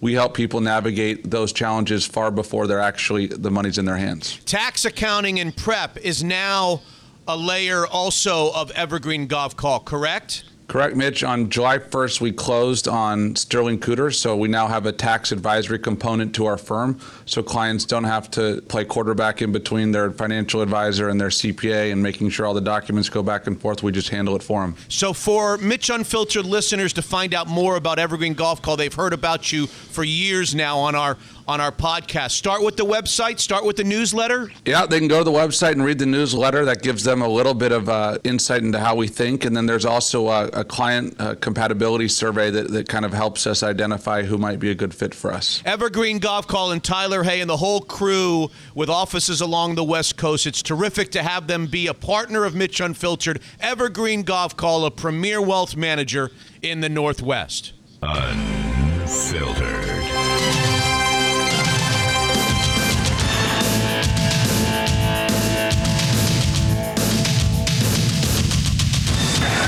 Second and 4. Clemson looking to take the lead, and Etienne will do it. Travis Etienne, record breaker, and surging with this comeback. Fields pump fakes, wants to take it downfield shot. That's Olave, fingertip catch, touchdown. We're going to take the Minnesota Golden Gophers at Maryland, laying 18 or 19. To tie for Minnesota. Walker, it is no good! Maryland wins! Outrageous! Okay, we're still going to have Neuheisel on, despite a rancid dessert that he served us last week. I turned on Minnehaha, Rick, and the Terps Friday, and the Golden Gophers had a 17-point lead when I turned it on in the third quarter, and I thought, oh, this Sunday is delicious. But later, I was over the bowl, if you will. And then the cherry of LSU versus Auburn on top of the Sunday. We need to check the expiration on that jar of cherries. I think that was 48-11. We need some better picking this week. You think? I should have given you Michigan, right? Michigan was a lock, the 20-point favorite. It just goes to show you how nuts it is. But I absolutely take the abuse because I deserve it. No question was about it. Was that Tua's brother on Maryland, bringing Maryland back against Minnesota? Leah. Yeah, Talia. Yes, God. That was Tua's brother. It was a good weekend for the Tagovailoas. Yes, it was. Yes, it was. And this weekend, guess what we get? We get Pac-12 football. You remember Pac-12 football? I do. You have any recollection of Pac-12 football? Who from the Pac-12? Give me the two teams from the Pac-12 that have the best chance of running the table and somehow getting into the national championship conversation. I'm assuming you're going to tell me Oregon is one of them, right? Oregon and USC are the two teams that are ranked. We'll see if they are as advertised. I'm a little skeptical on Oregon, only because their quarterback that's returning is unproven, and they had some real significant opt-outs. Their star tackle is gone off to the NFL. Kid by the name of Holland from the secondary, another star player, was a big-time player in that Rose Bowl, is out. A corner is out. So I'm waiting to see Oregon. I'm not sure if we're, kind of picking them because of the season they had a year ago, because I do believe the opt-outs are significant. And then USC is second. Kedon Slovis, Mitch, is a real player. Yep. He had 4 receivers that all had over 100 yards receiving in the UCLA game. Michael Pittman's gone, but the other 3 have returned. So I like USC. I also am being told by some of my people in the Pac-12 that they've got some decent defensive talent, which has been suspect the last few years. It cost Clancy Pendergast his job. The defensive coordinator now at USC is a guy by the name of Todd Orlando, who was with Tom Herman at Texas for a lot of years and was with him at Houston before coming to Austin. So I'm going to wait and see about SC, and won't have to wait long on Saturday because it starts at 9 a.m. Yes, it does. As they kick off the season against Arizona State. You once were the head coach of a little school called the University of Washington. They're going to open up on Saturday night at Cal, and from what I understand, Jimmy Lake is not naming his starting quarterback, maybe up until game time. What does that tell you? Whenever I hear there are 4 guys and we don't know who it's going to be, the questions come up. If there's 4 guys, are there any guys? It's a legitimate question. I know that there's some people feeling like it's going to be the transfer, obviously, because he's got the experience. But I'm of the mind, if no one has won the job clearly, where the team knows who the quarterback is, and if that were the case, I would have thought some would have probably leaked out.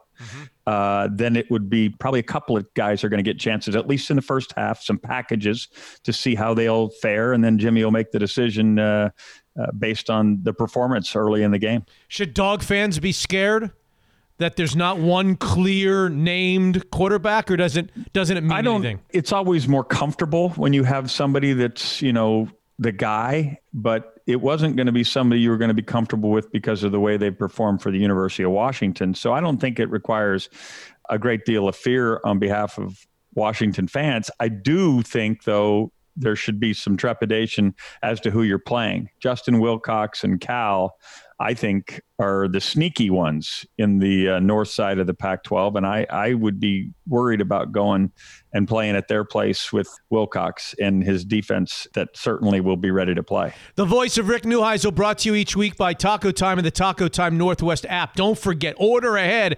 And on this Tuesday, you'll have an opportunity to get a free taco thanks to the running touchdown for the Seahawks on Sunday against the 49ers. The big story after you and I spoke. By the way, Mitch, should I apologize to Taco Time for my picks as well? No. I feel like the apology should be spread, all across the board. I'll send the message to them for you. Okay, good. Please. The huge story after you and I visited last week was obviously Trevor Lawrence, COVID positive. They had a true freshman play quarterback. I think they fell behind something like 28-10 to Boston College, and then this quarterback brought them back. So Clemson survives Boston College, and right after the game on Saturday, the coach says, okay, no Trevor Lawrence against Notre Dame either on this Saturday coming up. Will they beat Notre Dame I kind of suspect they will, but will they beat Notre Dame anyway with the backup quarterback? And how much does this game matter? Can Clemson still play for the national championship if they lose to Notre Dame on Saturday? This is why you're so good at your job, Mitch. You've got this. You've got the tea leaves just read perfectly. You recall a couple years ago, I think it was 2017, when Jake Fromm was a freshman at Georgia. Yeah. And he ended up having to come in and be the starter. It was what ended up being Jacob Eason's reason for leaving and coming to the University of Washington. Yeah. But Fromm ended up being his second start was at South Bend against Notre Dame. This is DJ Uiagalelei's going to be his second start. He's going to South Bend. And like Georgia, who knocked off Notre Dame in that particular game, I think Clemson is going to beat Notre Dame this time, and I think probably comfortably. Ooh. There's so much talent on this Clemson Hold on. team. Did we just get the first part of dessert, or did we not get the first part of dessert right there? It might be a precursor. I'm going to be a little bit more. Okay. I'm going to spend a little bit more time deciding what dessert will be because the kitchen was painfully in disarray last week. But this is a spot for this youngster who comes from Southern California, to give you an idea why the Pac-12 is in disarray. some of our big time talent. Najee Harris, probably the best running back in the country, is a Northern California kid. DJ Uiagalelei is a Southern California kid. Bryce Young, the backup to Mac Jones at Alabama, is a modern day Orange County kid. These guys are all leaving because of this college football playoff. I do see this as an opportunity for this youngster to blossom. I also think Clemson could lose the game and still get to the championship. The only way Clemson as a one-loss team doesn't still go to the playoff is if the one loss is in the ACC championship game. Say that again. If the one loss is in the ACC championship game, they don't. I think the committee would have a hard time saying, "Oh, you get another pass. Come on and play anyway." I think in that case they'll say, "You know what? This is kind of playoffs anyway, and we got to go look for someone else." So there's no scenario. Rick Neuheisel sees no scenario where they lose this Notre Dame game. Lawrence comes back. They win out. They win the ACC championship game. There's no scenario where they don't play in the Final Four. None. So it doesn't really matter. They get a pass. No. Okay. No. Okay. And it's unfortunate, but that's the way it is with the four playoffs and the committee being tasked to pick the four best teams because they can always say, have you seen them play? Yeah. And which was actually a statement by the first ever committee chairman, Jeff Long, who was then the athletic director at Arkansas. He's now the athletic director at Kansas. When asked why Alabama was still in the top four despite a loss, he said, but have you seen them play? And ultimately, that just is why we're in the fix we're in. Right, but they also could just hide behind the fact that they could say, hey, the best quarterback in the country didn't play in the game they lost, and now he's playing. So we're evaluating the team that we have in front of us now, not the team that was in South Bend on that November night. Which we can all say, because this is subjective, is a fair point. What I think irks me maybe most, and Notre Dame fans should be cautioned about, is this win might not give them the kind of boost that they should deserve because they're not getting the best that Clemson has to offer. If in fact it comes to pass that the Irish win against Clemson. Yeah. And if they lose in the championship game, so it's a 1-1 deal and they have only one loss, they'd be the ones outside looking in, given the fact that they didn't have their star quarterback. So it's one of those dilemmas that we still have with with only 4 spots in the playoffs. You and I have talked about Justin Fields a few times. I didn't watch him the first week. I watched him a lot last week against Penn State. I know that Trevor Lawrence is a great football player. I know that Trevor Lawrence is going to be the number 1 player in the draft, but now he's missing time in his college year. I can't fathom that there are too many college football players that are better than this Justin Fields. He looks the part of a Heisman Trophy winner and then some. He's terrific. There is absolutely no question that he's terrific and should be lauded for being so. I don't think he's a finished product. As a matter of fact, I watched some film. I didn't watch much of the game, but I watched some film today or over the weekend as I looked at him. And I feel like there's still some stuff that he can improve upon, but boy, what a piece of clay to mold. And I think that he'll be at least in the top 3 draft choices. Who's the Heisman Trophy winner today if it's not Trevor Lawrence? I think it has to be Mac Jones. Oh. Mac Jones at Alabama is having a banner year. And now you take away Jalen Waddle, and his numbers still were, eye-popping. And that was against a really good. If Mississippi State is a absolute colossal failure as an offense, which has been clearly the case since week 1, they are a very good defense. But this Mac Jones is outstanding. What do you think about Coach Khaki Pants, a 22-point favorite against Michigan State, and he can't win the game? They lose the game straight up. What are they saying in Ann Arbor, and what are Michigan Wolverine supporters and boosters thinking about their head coach these days? I think they're saying kind of the same things that they're saying about Kirby Smart in Georgia, that he has yet to come to grips with there's a new sheriff in town in college football from an offensive perspective. Nick Saban was as stubborn as anybody, and it came to how you win games. But they have not found a way to play college football with the RPO, with all the stuff that's going on, and they haven't found a quarterback that is capable of doing it all. I mean, what you saw with Joe Burrow last year, what you're seeing now with Steve Sarkisian calling the plays down there in Alabama, Clemson has shown it, has not gravitated to Michigan and hasn't gravitated to Georgia. Now, fortunately for Georgia, they have such great defensive personnel. They're finding ways to win. But Jim Harbaugh runs into this Buckeye contention. And this last loss was inexplicable given what we saw the week before. But sometimes that happens. It's only week 2, and you're going to get upset every now and then. But clearly in my mind, Jim Harbaugh caught lightning in a bottle when he went to Stanford and he realized he could get all the great interior linemen.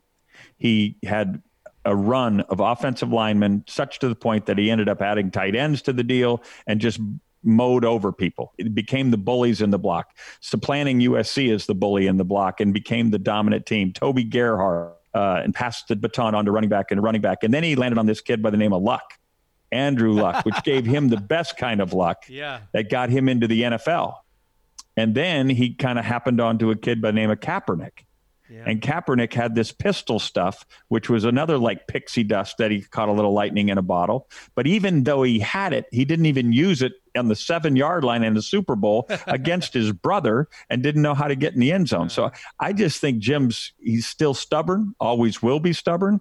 And I don't know that lightning is. Will it be his undoing? Yeah. I think it will be. I don't think he's going to get over the hump. It's kind of like Chip Kelly, had that lightning in a bottle with all the tempo and stuff. When he has the best players and all that, it all catches. But now everybody has that. Well, I think Chip's a great X and O guy, but I don't think he has the lightning anymore. And we'll see if it works without the personnel. The Rutgers 8 lateral play, Rick Neuheisel. Oh, my. I watched that over and over. I don't see a place where you call that back. No, you don't. 4th and 32. I figured you might have a story up your sleeve of I mean, we see these laterals all the time, and we all just kind of shake our heads and turn the TVs off. But every once in a blue moon, Rutgers happens. What I love about this play, if you've watched it a bunch, then you know, the big lineman who throws it over his head backwards. That's the greatest pass of all time. Like he's throwing the bouquet as the first. And the receiver catching it in stride. I mean, it's like it was absolutely just orchestrated. Okay, we're going to work on the Bubba play. Bubba, hit it. And all of a sudden, okay, I'm going to catch it in stride. I don't see how you call that back. It just was such a shame to have it called back because it was such a beautiful thing. And as a matter of fact, it harkened me back to John Elway's final game at Stanford. Oh, yeah. Which is obviously the Stanford band play, right? Yeah. Where the Bay Area broadcaster said, well, the band's going to have to play with 75 trombone because that guy got trucked. Yes. I guess it's the bride who throws the bouquet in the wedding party, right? Over her head, backwards. Absolutely. That's what the guy looks like. Who's next to be betrothed. Yeah, exactly. The guy's 375 pounds throwing the bouquet in the middle of the lateral play. It was fantastic. Was a beautiful play. And if that wasn't enough, we have Florida and Missouri brawling. Your buddy Dan, is it Mullen or Mullins? I always get that. Mullen. Dan Mullen. Singular, yes. Yeah, he's trying to get the crowd going. You have talked about him a couple of times on our show. And then I'm actually looking at the brawl, and I'm wondering something. Something's not sitting right with me. I'm having trouble putting my finger on it, and then it dawns on me. What kind of uniforms was Florida wearing? Was that Louisiana Tech or was that Florida? That didn't look like the Florida Gators to me. I remember Emmitt Smith wearing orange, in the swamp. Blame all of this on Oregon. Oregon went crazy with uniforms. And so, as a Nike school, a proud Nike school, there's going to be an assortment of uniforms because kids love bling. So that was just another in the long line of Gator sportswear. And listen, Dan Mullen is having a bad year. Listen, I think his team is great. I think he's a really good coach, and I like him. I personally like the guy. But I don't know. He has been on edge from the beginning, from calling out, fill the house at the Swamp. Yeah. I mean, did you forget it's 2020? I mean, we've got a pandemic. Uh-huh. He's calling for that. Now he's wanting to, he's inciting the crowd at the end of the half. And I get it all. Then he comes to the press table in Darth Vader gear. I mean, he's Darth Gator. I mean, it's off the charts. Oh, is the Big 12 out with Oklahoma State's loss? You know what? I think it is. I do think it is. And I think it's really sad. And this goes back to my point about the playoff and why it has to expand and why we need more people to understand why it's got to expand. Because right now in the Big 12, we have a fantastic race. It's a fantastic race. You've got Oklahoma State with one loss. You've got Iowa State with one loss. You've got Kansas State with one loss. You've got Oklahoma with 2 losses, Texas with 2 losses, West Virginia with 2 losses. There's so much that can be done. And people say, oh, you'll ruin the regular season, Mitch. You won't have anybody caring about the regular season if you water it down with more teams that can get in. This is exactly how to expand the interest in the regular season, because now we would all be watching all these Big 12 games to see which team emerges for the bid that gets to the dance. That's exactly why you want in. Sure. Are you concerned that, we might get a game that is one-sided when we get to the dance? We see that in basketball all the time, and yet we can't wait for it. And by the way, we saw Oklahoma, the Big 12's representative in the college football playoff last year, give up 49 points to LSU in the first half. This isn't changing anything. It just makes the regular season that much more fun, and more teams have a chance, which then will balance the scales of recruiting back to normal, so we won't have all this just everybody go to Clemson, everybody go to Ohio State, everybody go to Alabama. And if you can't play there, you transfer. 8 teams is enough, though? 8 teams? Truthfully, I'd go 12. Okay. I'd go 4, get buys, and the next 8. And that way you'd get a couple of teams from each of the powers, and then some a couple of at-larges, and a group of 5 team. I would get rid of the conference championships. I would get rid of those because other than the SEC game, they're kind of poorly attended anyway. 12 teams, 4 buys. I don't know whether I want to go back to this restaurant. I do want to go back because I've had such a great time at this restaurant.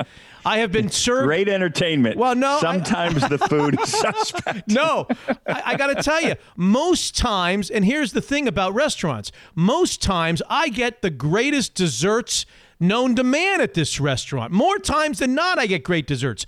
But when you go to a restaurant, it's that 1 out of 4 that you don't feel good coming out. You don't really want to go back. But I'm going back anyway because I have faith that the chef behind the counter is going to whip something up like nobody's business this week. Aunt Rita was a guest chef this last week, and Rita was should have been busy doing meter maid stuff. She was not the chef that we needed her. Listen, this particular week, I'm steering away from these teams that I haven't seen enough of. And that's no excuse for the LSU pick. I thought they had finally found their compass, but Auburn was the better of the 2 teams, and Bo Nix is having a banner year. I'm going to go with the Black Knights of Army over Air Force. Really? We're really going off the board now here. I got to find this game. Tell me what is it about Army over Air Force that you like so much? Well, Air Force had their way with Navy. But I believe that Army, having seen that film and the way that Air Force has struggled, remember Air Force lost just a couple of weeks ago to San Jose. I think Army is going to be the team that emerges from this. They're a 6.5 point favorite. Yep. I like Army in this game. You've already said that you think Clemson will go to Notre Dame and win. They're about a 4, 5, 6 point favorite. Is there a cherry? Is there some whipped cream? Is there some chopped nuts or some sprinkles that you want to throw? This is how I get in trouble. Always adding more fare to the. I figured. Okay, I'm going to go out there. Okay, I'm going to go out there. Boise State and BYU. Now BYU is the 11th team in the country. Okay, and Hank Bachmeier, the quarterback for Boise, he didn't play this last week. No one said exactly why, but it's possible that he has COVID. Oh. So who will be the quarterback for Boise and BYU? This is their chance to establish themselves as a top 10 team, given the fact that this is probably the highest ranked team that they'll play, as well as the most known team that they'll play.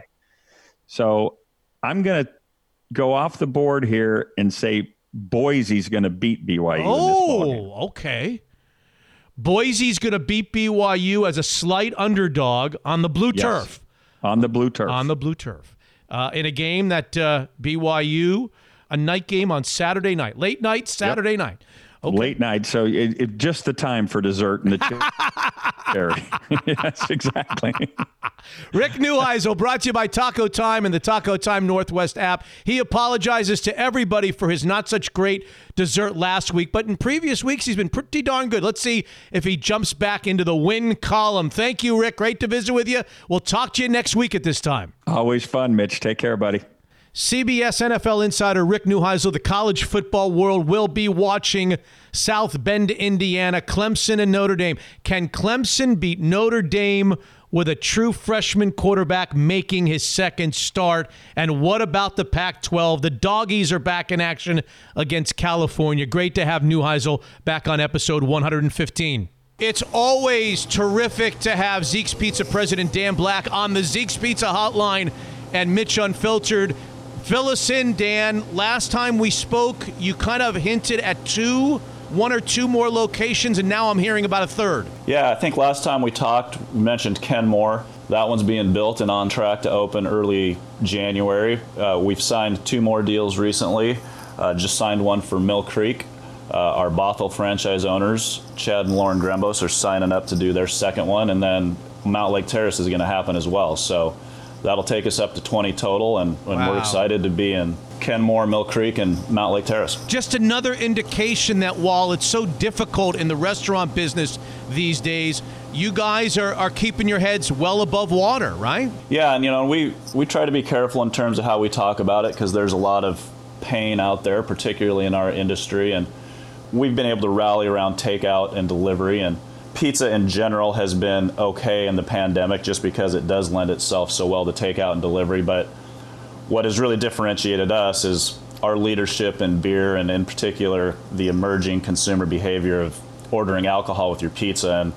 And as that has gotten traction, people ordering beer with their food, in particular pizza, we've talked about how people discovered pretty quickly that Zeke's is the best at it. And so that has just given us a lot of momentum, both in terms of delivering pizza and beer, but then it also has given us a lot of momentum on the franchise side. People have seen our success, and they want a piece of the action, basically. I'm not a huge beer man. This is not a huge beer family, but I know of your list, and I know of the accolades that it's received, even just recently. Yeah, no, our beer lineup has been semi-legendary for a while, and that just keeps getting higher profile. And what we focus on is bringing people the best beers in the Northwest. And when we focus on that, it turns out you're bringing people the best beers in the world just because we are so good about it in our home region here. And just another indication of that is the Great American Beer Festival just happened, and it's the biggest beer festival in North America. It's one of the 2 biggest in the world. It's where the medals that are awarded there are the most highly prized in the world. And so we had a lot of our mainstay partners like Chuckanut, Freem, Balebreaker, Rubens, things that we have on a lot. They are just all were highly decorated. I think we had 12 to 15 beers that we've had on in the past year win medals at Great American Beer Fest. And so, that's just another indication of what people already know, which is when you're coming to Zeke's, you're coming to find definitely the best beer in the Northwest, which means you're kind of coming to find the best beer in the world. So beer, pizza, straight to your door in minutes, 20 locations soon. Zeke's Pizza, and a great partner of Mitch Unfiltered since the beginning, and I'm proud of that. Zeke's Pizza, homegrown in the Northwest. Unfiltered.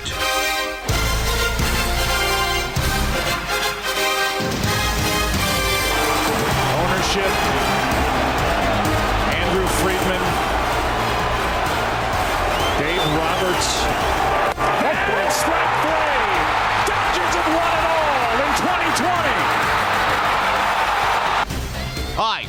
We've all tried to digest the crazy end of a beyond bizarre baseball season. I still need some help, and there's one guy that I know will catch me when I fall backwards. Steve Phillips, the former GM, baseball analyst, Sirius XM, Stadium Sports. My buddy, how are we doing? Is there an off season in your world in Major League Baseball? No, there's no off season. I mean, it's the hot stove season, and 60 games was a sprint, and all that did was whet my appetite for more. I'm grateful we got it in. I'm grateful that it was as enjoyable as it was, but I'm looking forward to free agency. I'm looking forward to the trade market, all the decisions that could be taking place out there.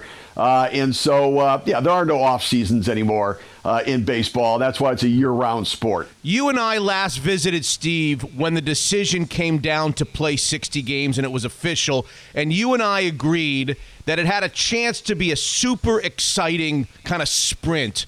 Somehow, and I'm not sure I can put my finger on it, maybe you can, it lost me a little bit. It wasn't as exciting for me as I thought it would be. Maybe it was the Seattle Mariners not being a part of it, or no fans in the stands, or limited innings for starting pitchers. I don't know, maybe a combination of a lot of things. It lost me a little bit along the way. How about for you? Was it exactly what you thought it would be? Well, the playoffs were, but I think the regular season maybe not. And I think that when you had the Marlins test positive with 18 players, and when you had the Cardinals lose 17 days, and you're thinking, how are we going to manage this? And the games were being managed a bit differently, and bullpens were coming into play, and the expanded rosters and 7-inning doubleheaders. There were a lot of things that distracted us away from the actual game on the field. But then there were some things about the game on the field that have never been more exciting. Like, I love the idea of starting a runner on second base in extra innings. I really enjoyed that. I thought it was a creative and fun and exciting way to do it. And is that here to stay, do you think, Steve? Yeah, I do. I think it is. In the regular season, I think it is. I don't think it will be in the postseason. But I do think that they're going to keep that. I don't like the 3-batter minimum for pitchers. I don't like it at all in the playoffs, where managers are making decisions to leave a guy in that they know is not the best thing they have available to get an out in an inning, but they're doing it just because of the rule. I wouldn't do it. I would do it. I'm fine if you want to do pace of play. But how about this? In Game 6 of the World Series, the Los Angeles Dodgers used 7 pitchers in Game 6. In 1988, in the World Series, the entire World Series, they used 7 pitchers.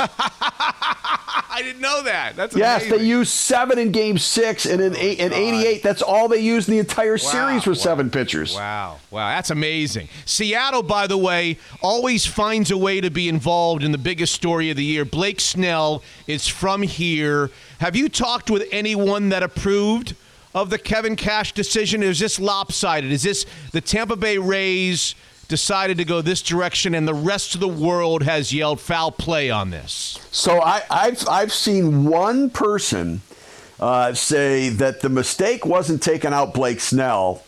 It was bringing in Nick Anderson. Now, I think it was 2 mistakes. It was both taking out Nick Snell, or Blake Snell, and bringing in Nick Anderson. And look, here's the thing. Like, I could create the argument for Kevin Cash. Here's his argument. Well, in the postseason, Blake Snell had a 1.35 ERA for the first 4 innings. But after that, after the first 4 innings, he had a 12-plus ERA. Yeah. That during the regular season, his numbers the first time through the lineup had a sub-200 batting average and a 560 OPS. But the second and third time through the lineup, they had over 900 OPSs. And so the numbers, you can make that. But the problem is the Blake Snell that pitched in Game 6 wasn't the guy who put up those numbers. It was the guy who won the Cy Young Award previously. Right. And what Kevin Cash did is that he believed the bad numbers about Snell when he should have trusted his eyes, saying Snell was really throwing the ball well. And he trusted the good numbers from the past on Nick Anderson, when his eyes should have told him that that's not the same Nick Anderson who had given up runs in each of his last 6 appearances before he brought him in. And throw in some other numbers, Mookie Betts this year had a 560 OPS against left-handed pitching and a 1,200 OPS against right-handers. So why would you take the left-hander out and bring in the right-hander? And then for Seager, you definitely would rather have the left-hander face him. So you can create an argument for the numbers. I understand the logic behind, get a guy out before he gets in trouble. But I think he put himself in a lesser position by bringing in Anderson and taking out Snell. So 2 follow-up questions, Steve. Cash takes the fall, obviously, but from where I sit, isn't this an overall organizational analytic strategy from the front office that Cash is carrying out? That's the first question. And the second question is, if yes, maybe this ends up being kind of a baseball blessing in disguise and some teams start pivoting in the future, allowing managerial eyes to be able to veto the analytics and the numbers that's in front of them. Yeah, excellent points. And so, Kevin Cash took the fall, but he is implementing the organizational philosophies. And if you asked Eric Neander, the general manager, he'd say, oh, yeah, I was okay with it. The numbers indicated that he should take Blake Snell out in that moment. And I can understand the numbers. I understand the whole argument. They're just looking at it the wrong way from my perspective. Mm-hmm. But I think you're right. I think within this could be a blessing that for all analytics teams, they can start to reconsider the implementation of the numbers and the freedom and flexibility that a manager has to manage the game, because managers are human beings. Like the rest of us, we don't want to lose our job and get our bosses mad at us. Mm-hmm. And I think that what happens is managers sometimes think, I don't know, like what I'm seeing is this, the numbers say that, but if I go with what my eyes say and what my gut says and disregard the numbers, if I fail, if we're wrong, if something happens, I might lose my job or my boss is going to be mad at me. And look, even though I don't think it's the right thing to do, at least my boss will be happy if I just go by the numbers. Mm-hmm. And I think managers get caught up in that. Now, Dusty Baker didn't for the Astros. He said, I'm going to leave Zach Greinke in right here. Yeah, the numbers might say this and that. I'm going to leave Zach Greinke in. And it was the right move, and it worked. But Dusty doesn't need the job. Mm-hmm. If you're a first-time manager or a young guy who's still, you need the job. Dusty's got the credibility. He's like, all right, you don't want me. I'm 71. Yep. I've had my career. Hopefully there will be some growth in that area. Let's turn to the co-headliner of Game 6, the Justin Turner story with Steve Phillips, the former GM of the New York Mets, Sirius XM, Stadium Sports. Let's talk about Justin Turner. Did baseball screw up? Did Turner screw up? Did the Dodgers mess up? And the question that I've been wondering all week has been, what if they left Blake Snell in, Steve, and the Rays won that game? Now we've got a Game 7. We've got a player that's tested positive for the COVID virus. I guess we can't play. I guess we've got to go quarantine and get everybody out of the way, and it could be a week or 10 days before we play Game 7. No? Yeah. So a couple things. First, what I don't understand is, the World Series is the only game in town. Why did the Monday test results not come back until after game time on Tuesday? Like, it just doesn't. Like, why was it late getting back? So they find out in the second inning that Turner had an inconclusive result. And then they said, all right, well, let's quickly test the Tuesday test and sample and see where that is. And it came back positive, so they pulled him out in the 8th inning. So they did the right thing. They pulled him out. They put him into quarantine. They isolated him, told him he needed to stay there. He committed to staying there, and then they win, and he violates that by going out onto the field later. It was selfish and entitled. I think it's the organization is also culpable for this in that, they saw him come out.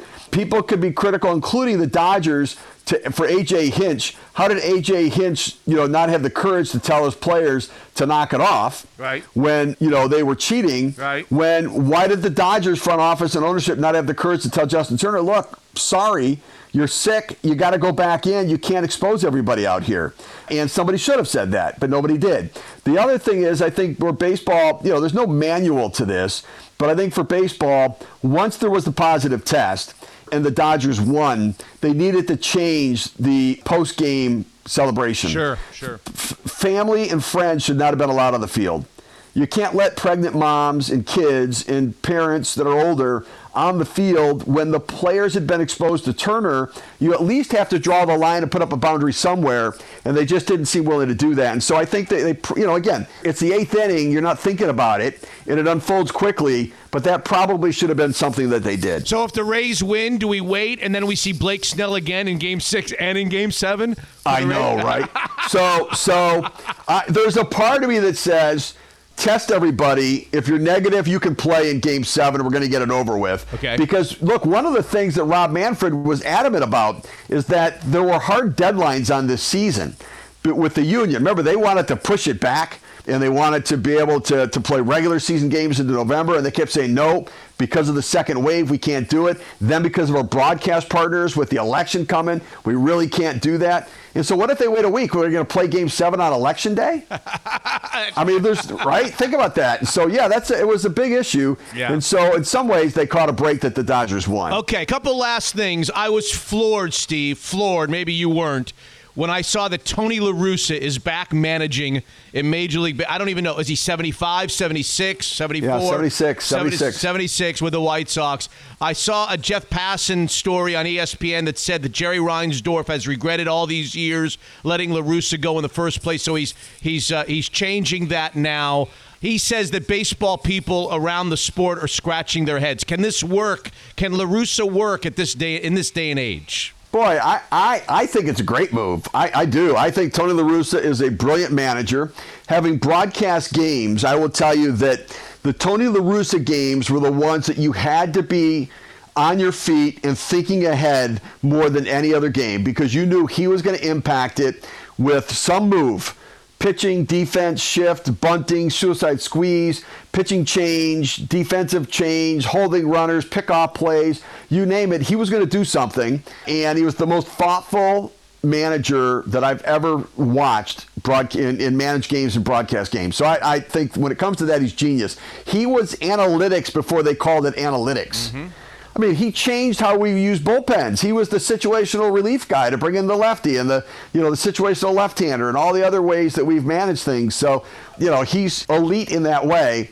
He hasn't managed since 2011, but he's been around the game. He's been in front offices. He's been in clubhouses. He's been traveling with teams.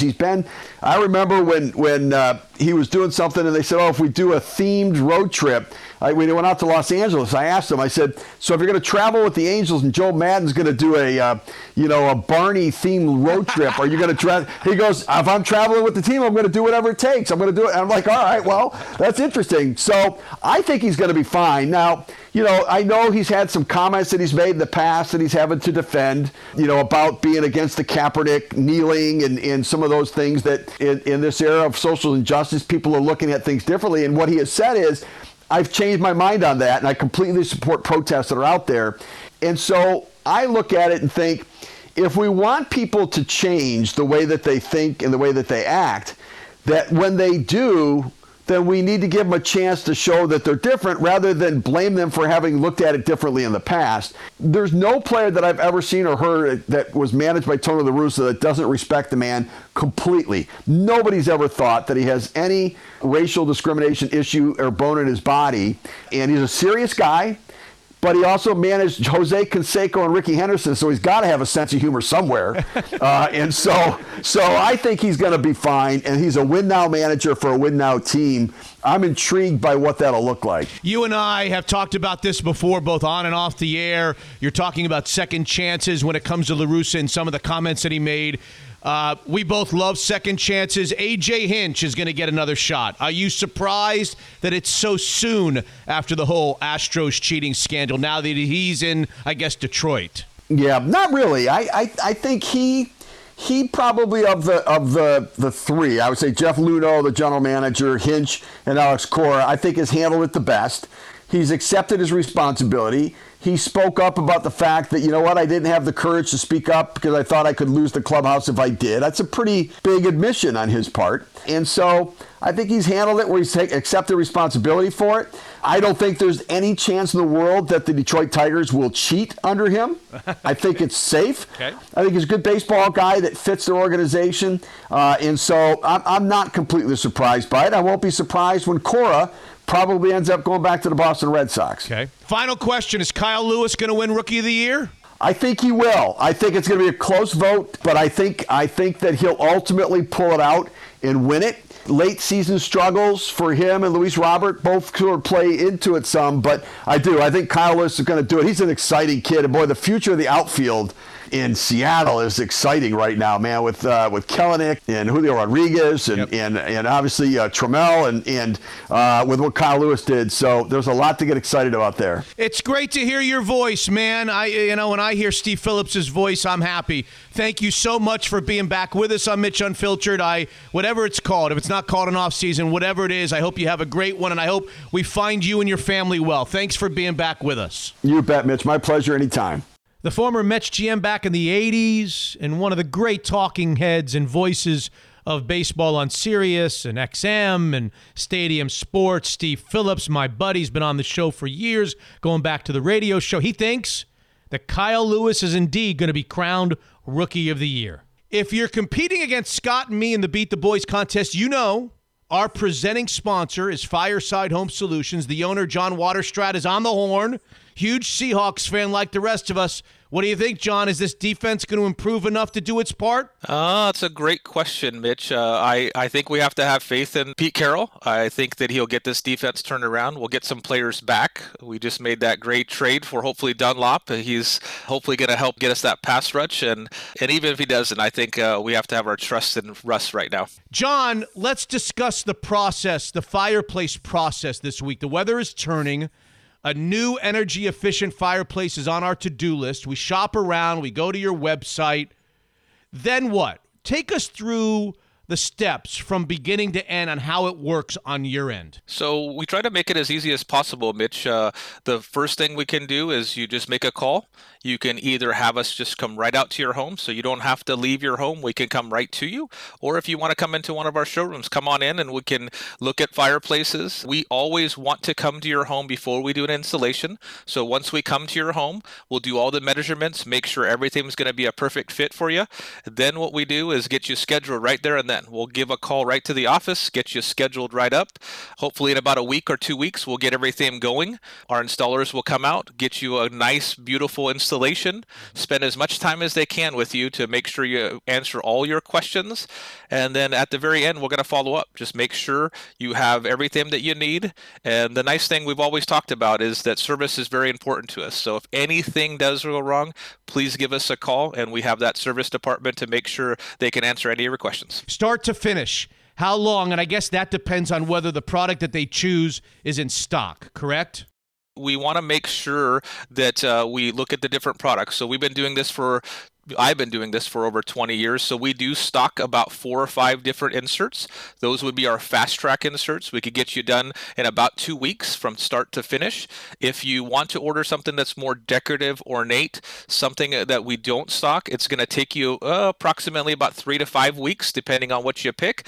But either way, depending on if you want to get fast tracked or if you want to get something that's a little bit more fancy. And you have showrooms from Bellevue down to the Portland area. We have listeners of Mitch Unfiltered all over the West Coast. So why don't you identify where these places are? Yep. Again, our flagship store is there in Bellevue, right there in the corridor of Bellevue. We can help you out with whatever you need. We also have our Kent location and Puyallup for the South End people. But down in the Oregon area, we have one that's conveniently located in Tualatin or up in the Beaverton area. Great. They are an unbelievable football season partner, hopefully all year round one of these days. Start your shopping at firesidehomesolutions.com. Unfiltered.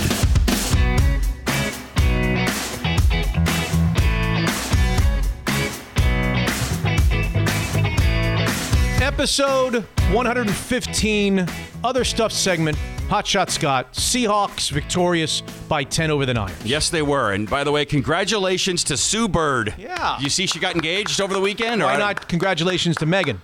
Yeah, I don't know why. But why are you only congratulating Sue? Well, because Megan's the one who asked. So I don't know. It was always weird, It's like when a couple has a kid. Typically, the mother gets... Yeah, I know. It's so weird. Dad was part of it, I guess. Well, I guess on some level. Didn't really do much. Congratulations to the couple. Yes. They are engaged. It's weird. What a power couple that is. Well, we said earlier, who are the receivers that we have? Megatron and T.O. could have a kid. What if these two... I mean, that'd be the greatest athlete of all time. What sport is he going to play? Yeah, he or she going to play? Both. We can play them all. So congratulations. I don't know if she said yes. I haven't spoken to her, but I assume she said yeah. Okay, good. John Bones Jones. I know you're not a UFC guy. No, not at all. Okay, is that a sport? Turns out it is. Yeah. I'm not either, but I know who he is. He's probably the greatest UFC fighter in the world right now. I don't know that he's lost. I could be wrong. He's a beast, all right? This guy, John, he's been into some trouble. I think I can picture him. He's like a crazy athlete for that sport. Really athletic. Is he he's not a heavyweight? I don't think he's a heavyweight. He's kind of does he have a bald head? Yeah, bald head, yeah. Kind of chiseled face and jaw. Yeah, I know who you're talking about. Total beast, I actually know who you're talking about, which is amazing. He's like the one guy I know who you're talking about. Yeah, the one UFC guy? I know Dusty Rhodes, and I know him. Dusty Rhodes. That's all I know. I know Dusty Rhodes and Andre the Giant. Something, Tully Blanchard. I love Dusty Rhodes. I know Thunder Lips, too, from the Rocky movie. Okay, good. Yeah. Okay, I'm going to hit you here. Okay, is that okay? You all right there? Is that okay? That wasn't too hard, was it? Is that okay? Is that okay? That movie, shot Hulk Hogan into, the stratosphere after that. I mean, anyway. All right, so he... Hey, you still want that picture? Yeah, sure. After the match tonight, my son really wants a picture. Right. And he hit him over the head. Go ahead, I'm sorry. That's Hogan at his prime roids, though. I mean, he's so big in that movie. He just looks unbeatable. He scared me in that movie. I know. How could that be? It was an exhibition fight. Doesn't he understand he's going to hurt the guy?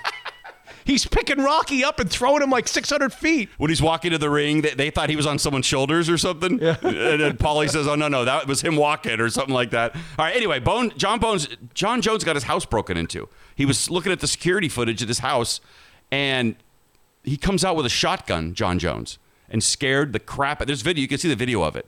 The guy realizes someone's home. Wow. And John chases him down, catches him. Wow.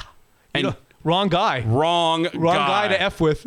I mean, you've seen him. He's not he's not a big fat heavyweight. I know who you're talking You are not outrunning John Jones. No. If I'm not mistaken, his brother is in the NFL. Oh, I don't know that. I think maybe Julio. I don't think it's anyway. Wrong guy to try to run from. Yeah. And Jerry. I don't think so. He was smart enough to not shoot a guy who's retreating. He said. Yeah. I know that much. I don't want to get. So the cops came and he had a quote that said, "Next time you try to rob someone, make sure you're fast enough to outrun them." And by the way, just as an FYI. Yeah. In the infamous exhibition match. Still thinking about this. No, listen. Paulie and Rocky are in the corner. And they're introducing the fighters. Yeah. And just as they're introducing Rocky, I don't know if you remember this, the timing was impeccable. Okay. Just as the ring announcer is introducing Rocky, Rocky says to Paulie, I wonder how much he eats for breakfast. And Paulie says, about 212 pounds. And the ring announcer goes, weighing in at 212 pounds. That's good. The heavyweight champion of the world. Right? That's good. I like 212 pounds. Yeah. At 212 pounds. Yeah. Look at Paulie getting a good line off. Great. The racist that he is, right? I mean, who knew? Yeah. I don't need your stinking watch. I don't need your stinking watch. Which one was that? I got you, my sister. Starts throwing punches at him in the garage. I love that he's throwing punches. Yeah, he's going to fight Rocky. It's kind of like the guy. I don't know if you've seen it from Sunday. The guy on the Bears throwing punches at the Saints guy. Have you seen the video of this? Yeah. It's unbelievable. Yeah, I saw that. I guess he was mad that the Saints guy poked somebody through his face mask earlier in the game, a teammate, and he came in, and the Saints guy was just standing there. He just starts throwing haymakers at him. Yeah, I saw. With a helmet on. Okay. I know. He threw 2 haymakers at the guy with a helmet on. That's been going on in football since football started. That's like you just Paulie. Forget. I don't need to stick and watch. He's trying to throw punches at Rocky. Right. What's that going to do? I know, idiot. What are you going to say? What's going to happen? By the way, he broke that beautiful pinball machine, too. Yes. Oh, he was so drunk that night. That was such a cool pinball. He was on a pinball. bender that night. He was. Yeah. And he whips the whiskey bottle at it. Because Rocky was on the freaking pinball machine. And that slow motion shatter. Oh. It was. I know that was such a beautiful machine, and he just broke it to pieces. Yeah. And then didn't he say, he wants a job or something? Yeah. That's all he wanted? Well, why don't you just ask? Wait, is that Rocky 3 that we're talking about? I don't know. I think we're talking about a bunch of them. Oh. Yeah. And I don't think Paulie got along with the robot that they got him for his... He did like the robot, like in Rocky 8 or 12. Yeah, or he was scared of technology. The robot came out, hey, happy birthday. A robot came out with a cake and everything. What was that? Yeah, he's that guy who's always scared of technology. Yeah. All right, only 45 more minutes on the Rocky series, and then I'll get to my next story, okay? Yeah. The Rain Man opened up a weed dispensary. I don't know if you saw that in Seattle. The Rain Man, I'm aware Sean that Kemp. this happened, yes. Yeah. I'm aware that I don't know where or when or how. I just know that he was in that business. Yes. Yeah, it's his first one, but yeah, he's been talking about it for a while. He's like an advocate for it. He said, when I played, absolutely, we smoked pot back in the day because... Wait. Huh? Shawn Kemp smoked pot while he played? I'm glad you're sitting down for that. I'm glad you're sitting down. But I mean, he is saying that, instead of those, a lot of guys took the addictive and dangerous pain pills, and he was at least smart enough to see that guys were getting hooked on those. So yeah, so he's. I wish him well. Yeah, he wants to open he's 3 more. He's always been a nice man. I think he's a nice man. No, I like Shawn Kemp too. Yeah, I used to play basketball with his wife. You did? Yeah, weirdly, in like an open gym in Issaquah. God, that's kind of random, isn't it? Yeah, it is that random. Kind of name dropping? And I knocked her down on accident one time. Oh, you did? Yeah, and I thought he was going to kill me. On accident or by accident? Have we gone over this before? You just said on accident. I think it's on. Isn't it on accident? No, I don't think so. Completely on accident. Oh, maybe it is by accident. My little son does that, and every time he says on accident, I get a kick out of it. He says on accident too? Yeah, and I say, isn't it by accident? That's what the young hip people say. On accident. Well, you'd be 0 for 2 on young and hip. That's true. All right, you're up. What do you got? Oh, I'm up. I don't really have Sean McDermott, the coach of the Bills, who's going to coach against the Seahawks. You see him? He's on his cell phone at halftime. No. Yeah, you're not allowed to have a cell phone on the bench. He's on his. What was he doing? He's walking out to the locker room after a half against the Patriots, and he's on his cell phone. He's just had it there the whole time. No, it turns out this is COVID for you. He's doing the CBS interview on a cell phone. Oh, gotcha. Yeah. So that's what he was doing. He was actually doing. He was like doing a radio, like a radio interview, a radio hit, a radio hit on a cell phone. Because the sideline reporter always runs over and grabs him, and that's funny. And the other thing I had is, and this is, I see you do these kind of sportsy figures in the news, like Shawn Kemp is sports, but the story's not really sports. Right. Yeah. I have boring like Giancarlo Stanton. This interests me. Okay. Do you know who Giancarlo Stanton is? I know the name, yeah. Okay, he's one of the big massive Yankee sluggers who came from the Marlins, who one of the hits the ball further than anybody else. He and Aaron Judge, you know Aaron Judge. So Giancarlo Stanton signed this huge contract, and he had a big decision to make. Okay. This past weekend, he had to decide whether he was going to opt out of the final 7 years of his contract with the Yankees. He had a clause when he signed there, coming from the Marlins, that after this season he could opt out of the final 7 years of his contract. So I guess it was a 9-year or 10-year contract, and he's done 2 or 3 years. Okay. So he has chosen to not opt out. Okay. So he's going to take his $220 million. Jeez. $220 million. He's decided, you know what? I'll go ahead and do it for the 7 years, $220 million. It's big of him. Good. I'm happy for him. It kind of reminds me of my favorite line in Trading Places. Oh, yeah? I think I can hang with you fellas for a while. That's right. Exactly. Yeah. I think I'll hang with you fellas for a while is what Giancarlo Stanton said to the Yankees. Anyway, I think that's interesting. I have a quick John Ross story from the Huskies. Former Husky. Wants a trade. Yeah. I think he wants to come home. Really? But this isn't home. I guess California's home, but you know what I mean. When he got drafted, I told my Husky honk friends, kind of to piss him off a little bit, but I said John Ross will be in Canada in 4 years. I don't think he'll make it in the NFL. Did you say that before he ran a 2.340, or did you say that after he ran the 2.340 at the Combine? It was after. When he got drafted. I don't. For some reason, I just didn't he have a good game against the Seahawks last year, or a couple? I don't know. I don't know. Once catch some balls. I don't get it. Anyway, he said it's not a secret that I've requested a trade. Trade me if this is how y'all feel. I'm healthy and eager to play. I know I can be productive, blah, blah, blah. There's a lot of receivers there in Cincinnati that are ahead of him. A lot of them. They got a new guy, Higgins, from Tennessee. I think it's T. Higgins. They've got Boyd. They've got Green. They've got a lot of guys in Cincinnati that are ahead of 4.1940. You should find a way to get on the field. You know what always bothered me? I don't know. Ross. Not trying to dump on it, but the playoff game against Alabama, the Huskies against 1 versus 4. Yes, he took a big hit early in the game, and then really was never to be seen again. Well, the question was always going to be, when you looked at his legs at Washington, as fast as he was, as dynamic as he was, when you just looked at his build, you were always like, okay, how are those little toothpicks for legs going to hold up when big grown men, that's right, 350-pounders are laying on top of him? Yeah. And the answer is he hasn't been able to stay healthy. I was looking up his size. I think he's Doug Baldwin's size. But Makes sense. It feels different, though, doesn't it? Doug Baldwin just looks more sturdy to me. He doesn't. I mean, John Ross just looks thinner, a little more slight. So anyway, we'll see where he goes. I don't know what's going to happen with him. All right, let's see what we got next year. Oh, big news for Rob Kardashian. I know you've been dying. Remember he bought that cockamamie baseball card? Yeah. Yeah, it turns out that ultra rare one that he bought is in gem mint condition. So now it's worth between $100,000 and $250,000. Who was it of again? It was of Tom Brady. Tom Brady. Yeah. Not baseball card, football card. It's a football card, yeah. So yeah. he'll get top dollar if he chooses to sell it. So finally a Kardashian catches a break in life. Happy for all of them. Good for him. All right. Do we want to do the story about the Arizona Coyotes player? No. Yeah. Skip it. Really? Everybody look up the Arizona Coyotes player. Yeah. You can see the story. Yeah. Yeah, it's kind of a bummer. All right. Rest in peace time. Unless you have something else. No. Sean Connery. Oh, yes. That's a big one, right? Saturday, Friday. How do you feel about Sean Connery? Love him. Yeah? Yeah. All right. I won't point you in the direction of the video where he tells Barbara Walters it's okay to slap a woman if she deserves it. Oh, he said that? Yeah. Now, it could have been 25, 30. He said that? Am I the only guy in the world that doesn't know that he said that? Are you looking at me like, Mitch, what's wrong with you? I don't know how many people know it. It could have been 30 years ago. Maybe he's a different guy. Ooh. But it's Barbara Walters. It's not like he was in his house and someone recorded him. He knows it's going on TV. Ooh. And she even says, how can you say that? Ooh. And he sort of justifies it by, well, they have to get the last word all the time. And that's all I can think of when I saw. And again, he's a great actor. This has not been a stirring tribute to him, but that's all I can think about. Oh. Yeah. It is a podcast. I mean, we could play it at some point, but. Do you think of him or do you think of Roger Moore? Is it Roger Moore? Yeah, Roger Moore. Who do you think of as 007? I guess it depends on how old you are. Right. Daniel Craig. I guess I think more of Roger Moore than Sean Connery. Roger Moore was first? No, Sean Connery was before Roger Moore. Okay. I've seen like 2 Bond. I'm no expert on Bond movies, yeah. Okay. Yeah, Sean Connery was before Roger he was. Moore. Okay. So Sean Connery was 90 when he died. Yeah.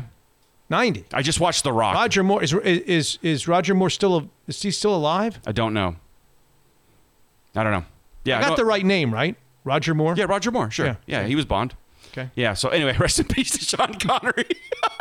It's quite the tribute. He's RIPs. I just couldn't. That's all I thought about when Anyway, he starred in 7 Bond films: From Russia with Love, Goldfinger, Thunderball, You Only Live Twice, Diamonds Are Forever, and Never Say Never Again. I know the song. I'm surprised you didn't bring the audio of the Barbara Walters interview.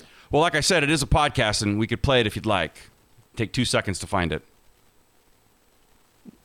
115p. Gotcha. All right. Is that where we do our dirty work? No. And we get emails? 115p. Okay, gotcha. 115p. All right, fair enough. All right, one more rest in peace. Sure. Cornerback and NFL Hall of Famer Herb Adderley. Yes. A little before my time. Yeah, but before my time, too. I think Green Bay Packer and Dallas Cowboy corner. Yeah. Yeah, he's in the Packer Hall of Fame. 26? Did he wear 26? I think that's right. Yeah, 3-time Super Bowl. This is interesting. 3-time Super Bowl champ, but 6-time NFL champion. Yeah, before the Super Bowl. Before the Super Bowl he was winning the Super Bowl. NFL championships. Yeah, that would be 9. That's pretty impressive. 5-time Pro Bowler. He's on the All-Decade team for the 60s. Did he win more or less than Marino won? Oh, yeah, exactly. He had 48 career picks, so rest in peace to Herb Adderley. Yeah, I think Marino had 48 career picks, too. Yeah, I think he did. All right, we ready for the last one? Sure. A Florida man was mauled after paying $150 for a full contact experience with a black leopard. He paid $150 for a full contact experience with a black leopard. Yeah. That means he wants to go in and pet the I don't know. He goes into a zoo. You saw Tiger King. I did. A little bit of it. I stopped. People pay for that stuff. Yes. They want to. Yeah. When they're babies. They like the little cubs. Well, they also like the big ones too for some reason. Oh, they do. You couldn't pay me $150 to get it right. No, I'm not. Some people love it. I'm going to pass on that. Yeah. He's undergone. He's 50 years old. He's undergone 2 surgeries since being attacked by the animal on August 31st. He got in the cage. Get his money back. It started. Well, it's not clear. He got in the cage. He started growling. Right. Is it okay? Instantly. Maybe it's not a good day. Yeah, maybe it's not a good day. Is right. Yeah. So after he unlocked the cage, he sat on the bench inside and it started growling and attacked Mr. Turner, biting him on the head and ear. Quote, Mr. Turner sustained injuries to the right side of his head and ear. Mrs. Turner stated she had to place part of Mr. Turner's scalp back in place because it was hanging from his head and his right ear was torn in half. Yeah. We've heard of a very infamous moment of that happening in American history, but go ahead. Yeah, not good. So anyway, the guy who owns the Panther or whatever it is admitted to investigators he knew what he did was illegal and he answered questions but would not provide a written statement. So, yeah, this guy's going to be Are you sure he's a Florida man? I had like 3 people send this to me. People love it now. There's a Twitter account called Florida Man, so I'm getting stories all the time. Do you have any remarks about this? You have any opinions about this? Any statements to make about this story? $150 to rub a Panther's tummy. Sign me up, said Christian McCaffrey. You can use the money, I guess. I don't. While the victim's wife was placing the scalp back on her husband's head. Oh, God. She claims that she could actually see inside his skull and has confirmed that there is no brain in there. The victim is resting at home, recovering from cat scratch fever. Ted Nugent? Yeah, good call. There you go. This poor guy. I wanted to boast there that I knew that. Yeah, I know. I had to throw that in. He was really embarrassed. He claims he was actually hoping for a full contact experience with a cougar, not a panther. Yeah, there you go. That's it. Yeah. You're going to bump me? Come on. That's a good joke right there. People know what a cougar is, I hope, right? I don't know. Yeah, all right. I guess we'll find out. Episode 115. The Seahawks win. The Seahawks play coming up against the Buffalo Bills. Got to go across to Buffalo. Some may call that one of the most difficult tasks remaining on their schedule. The Seahawks would be the number 1 seed in the NFC if the season ended today. Become a patron at MitchUnfiltered.com. Click on Become a Patron, $5 a month. We hope that you'll join us. Click play on all of these episodes. Please, please, please, please. Any episodes that you haven't clicked play on, do so. Tell a friend, tell people, share. If you like it. Yeah. And Beat the Boys competition presented by Fireside Home Solutions. 3 games to pick this week, and your code word is Tua. Yes, it is. Very excited. And I know. He didn't do anything. But I'm still excited because some of the throws he made, they look like he throws a really good football. Does he throw kind of sidearmy? A little bit, but he slings it, man. Uncle Rico from Napoleon Dynamite. It's a tight spiral, and it's right on the button. Now, he didn't do anything. But how does he look? How do his legs look? Does he look active? Like he could take off if he had to? Yeah, if he has to, yeah. 'Cause he was good at that, right? I mean, I don't think he's going to feature that anymore, but yeah. But if he has to, he can take off. By the way, Seahawks fans, you're going to love the fact that the Niners have to now play on Thursday night against a pissed-off Green Bay team on national TV. Is that a Thursday night game? Get their asses kicked. They get 4 days. No. We want the Niners to win. I know, but they're going to get handled, right? I don't know. All right. Topsy-turvy NFL this year. Very difficult to... Did you think the Green Bay Packers were going to lose to a 1-win Vikings team in Green Bay on Sunday? Never know. Don't count your chickens. All right, I shall not. Anything else? That's it. You sure? How was your Halloween, by the way? Happy Halloween, belated to everybody. I'm sure you went to a big costume party. No, we didn't do it. Got crazy. Got home at 3 a.m. No. Stumbled out of the Uber. The doorbell rang twice. Oh, yeah? For candy. A little light on that. Sad. Yeah. So sad. We have a big sign at the beginning of our neighborhood where the neighborhood said we're discouraging trick-or-treating this year. Oh, okay. So I know. It's so sad. I love seeing the little kids when they're in their uniforms or whatever, in their costumes. Yes, costumes. Uniforms, scaring the shit out of them. And no one loves Halloween more than kids.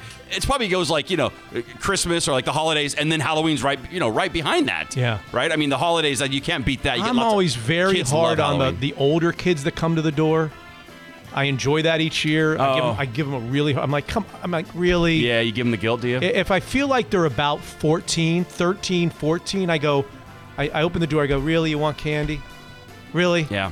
I go, is this it now? Is this your last year?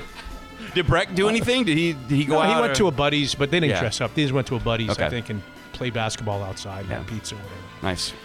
All right. Okay. Let's do it. Let's do what? What do you want to do? Go get food and go home.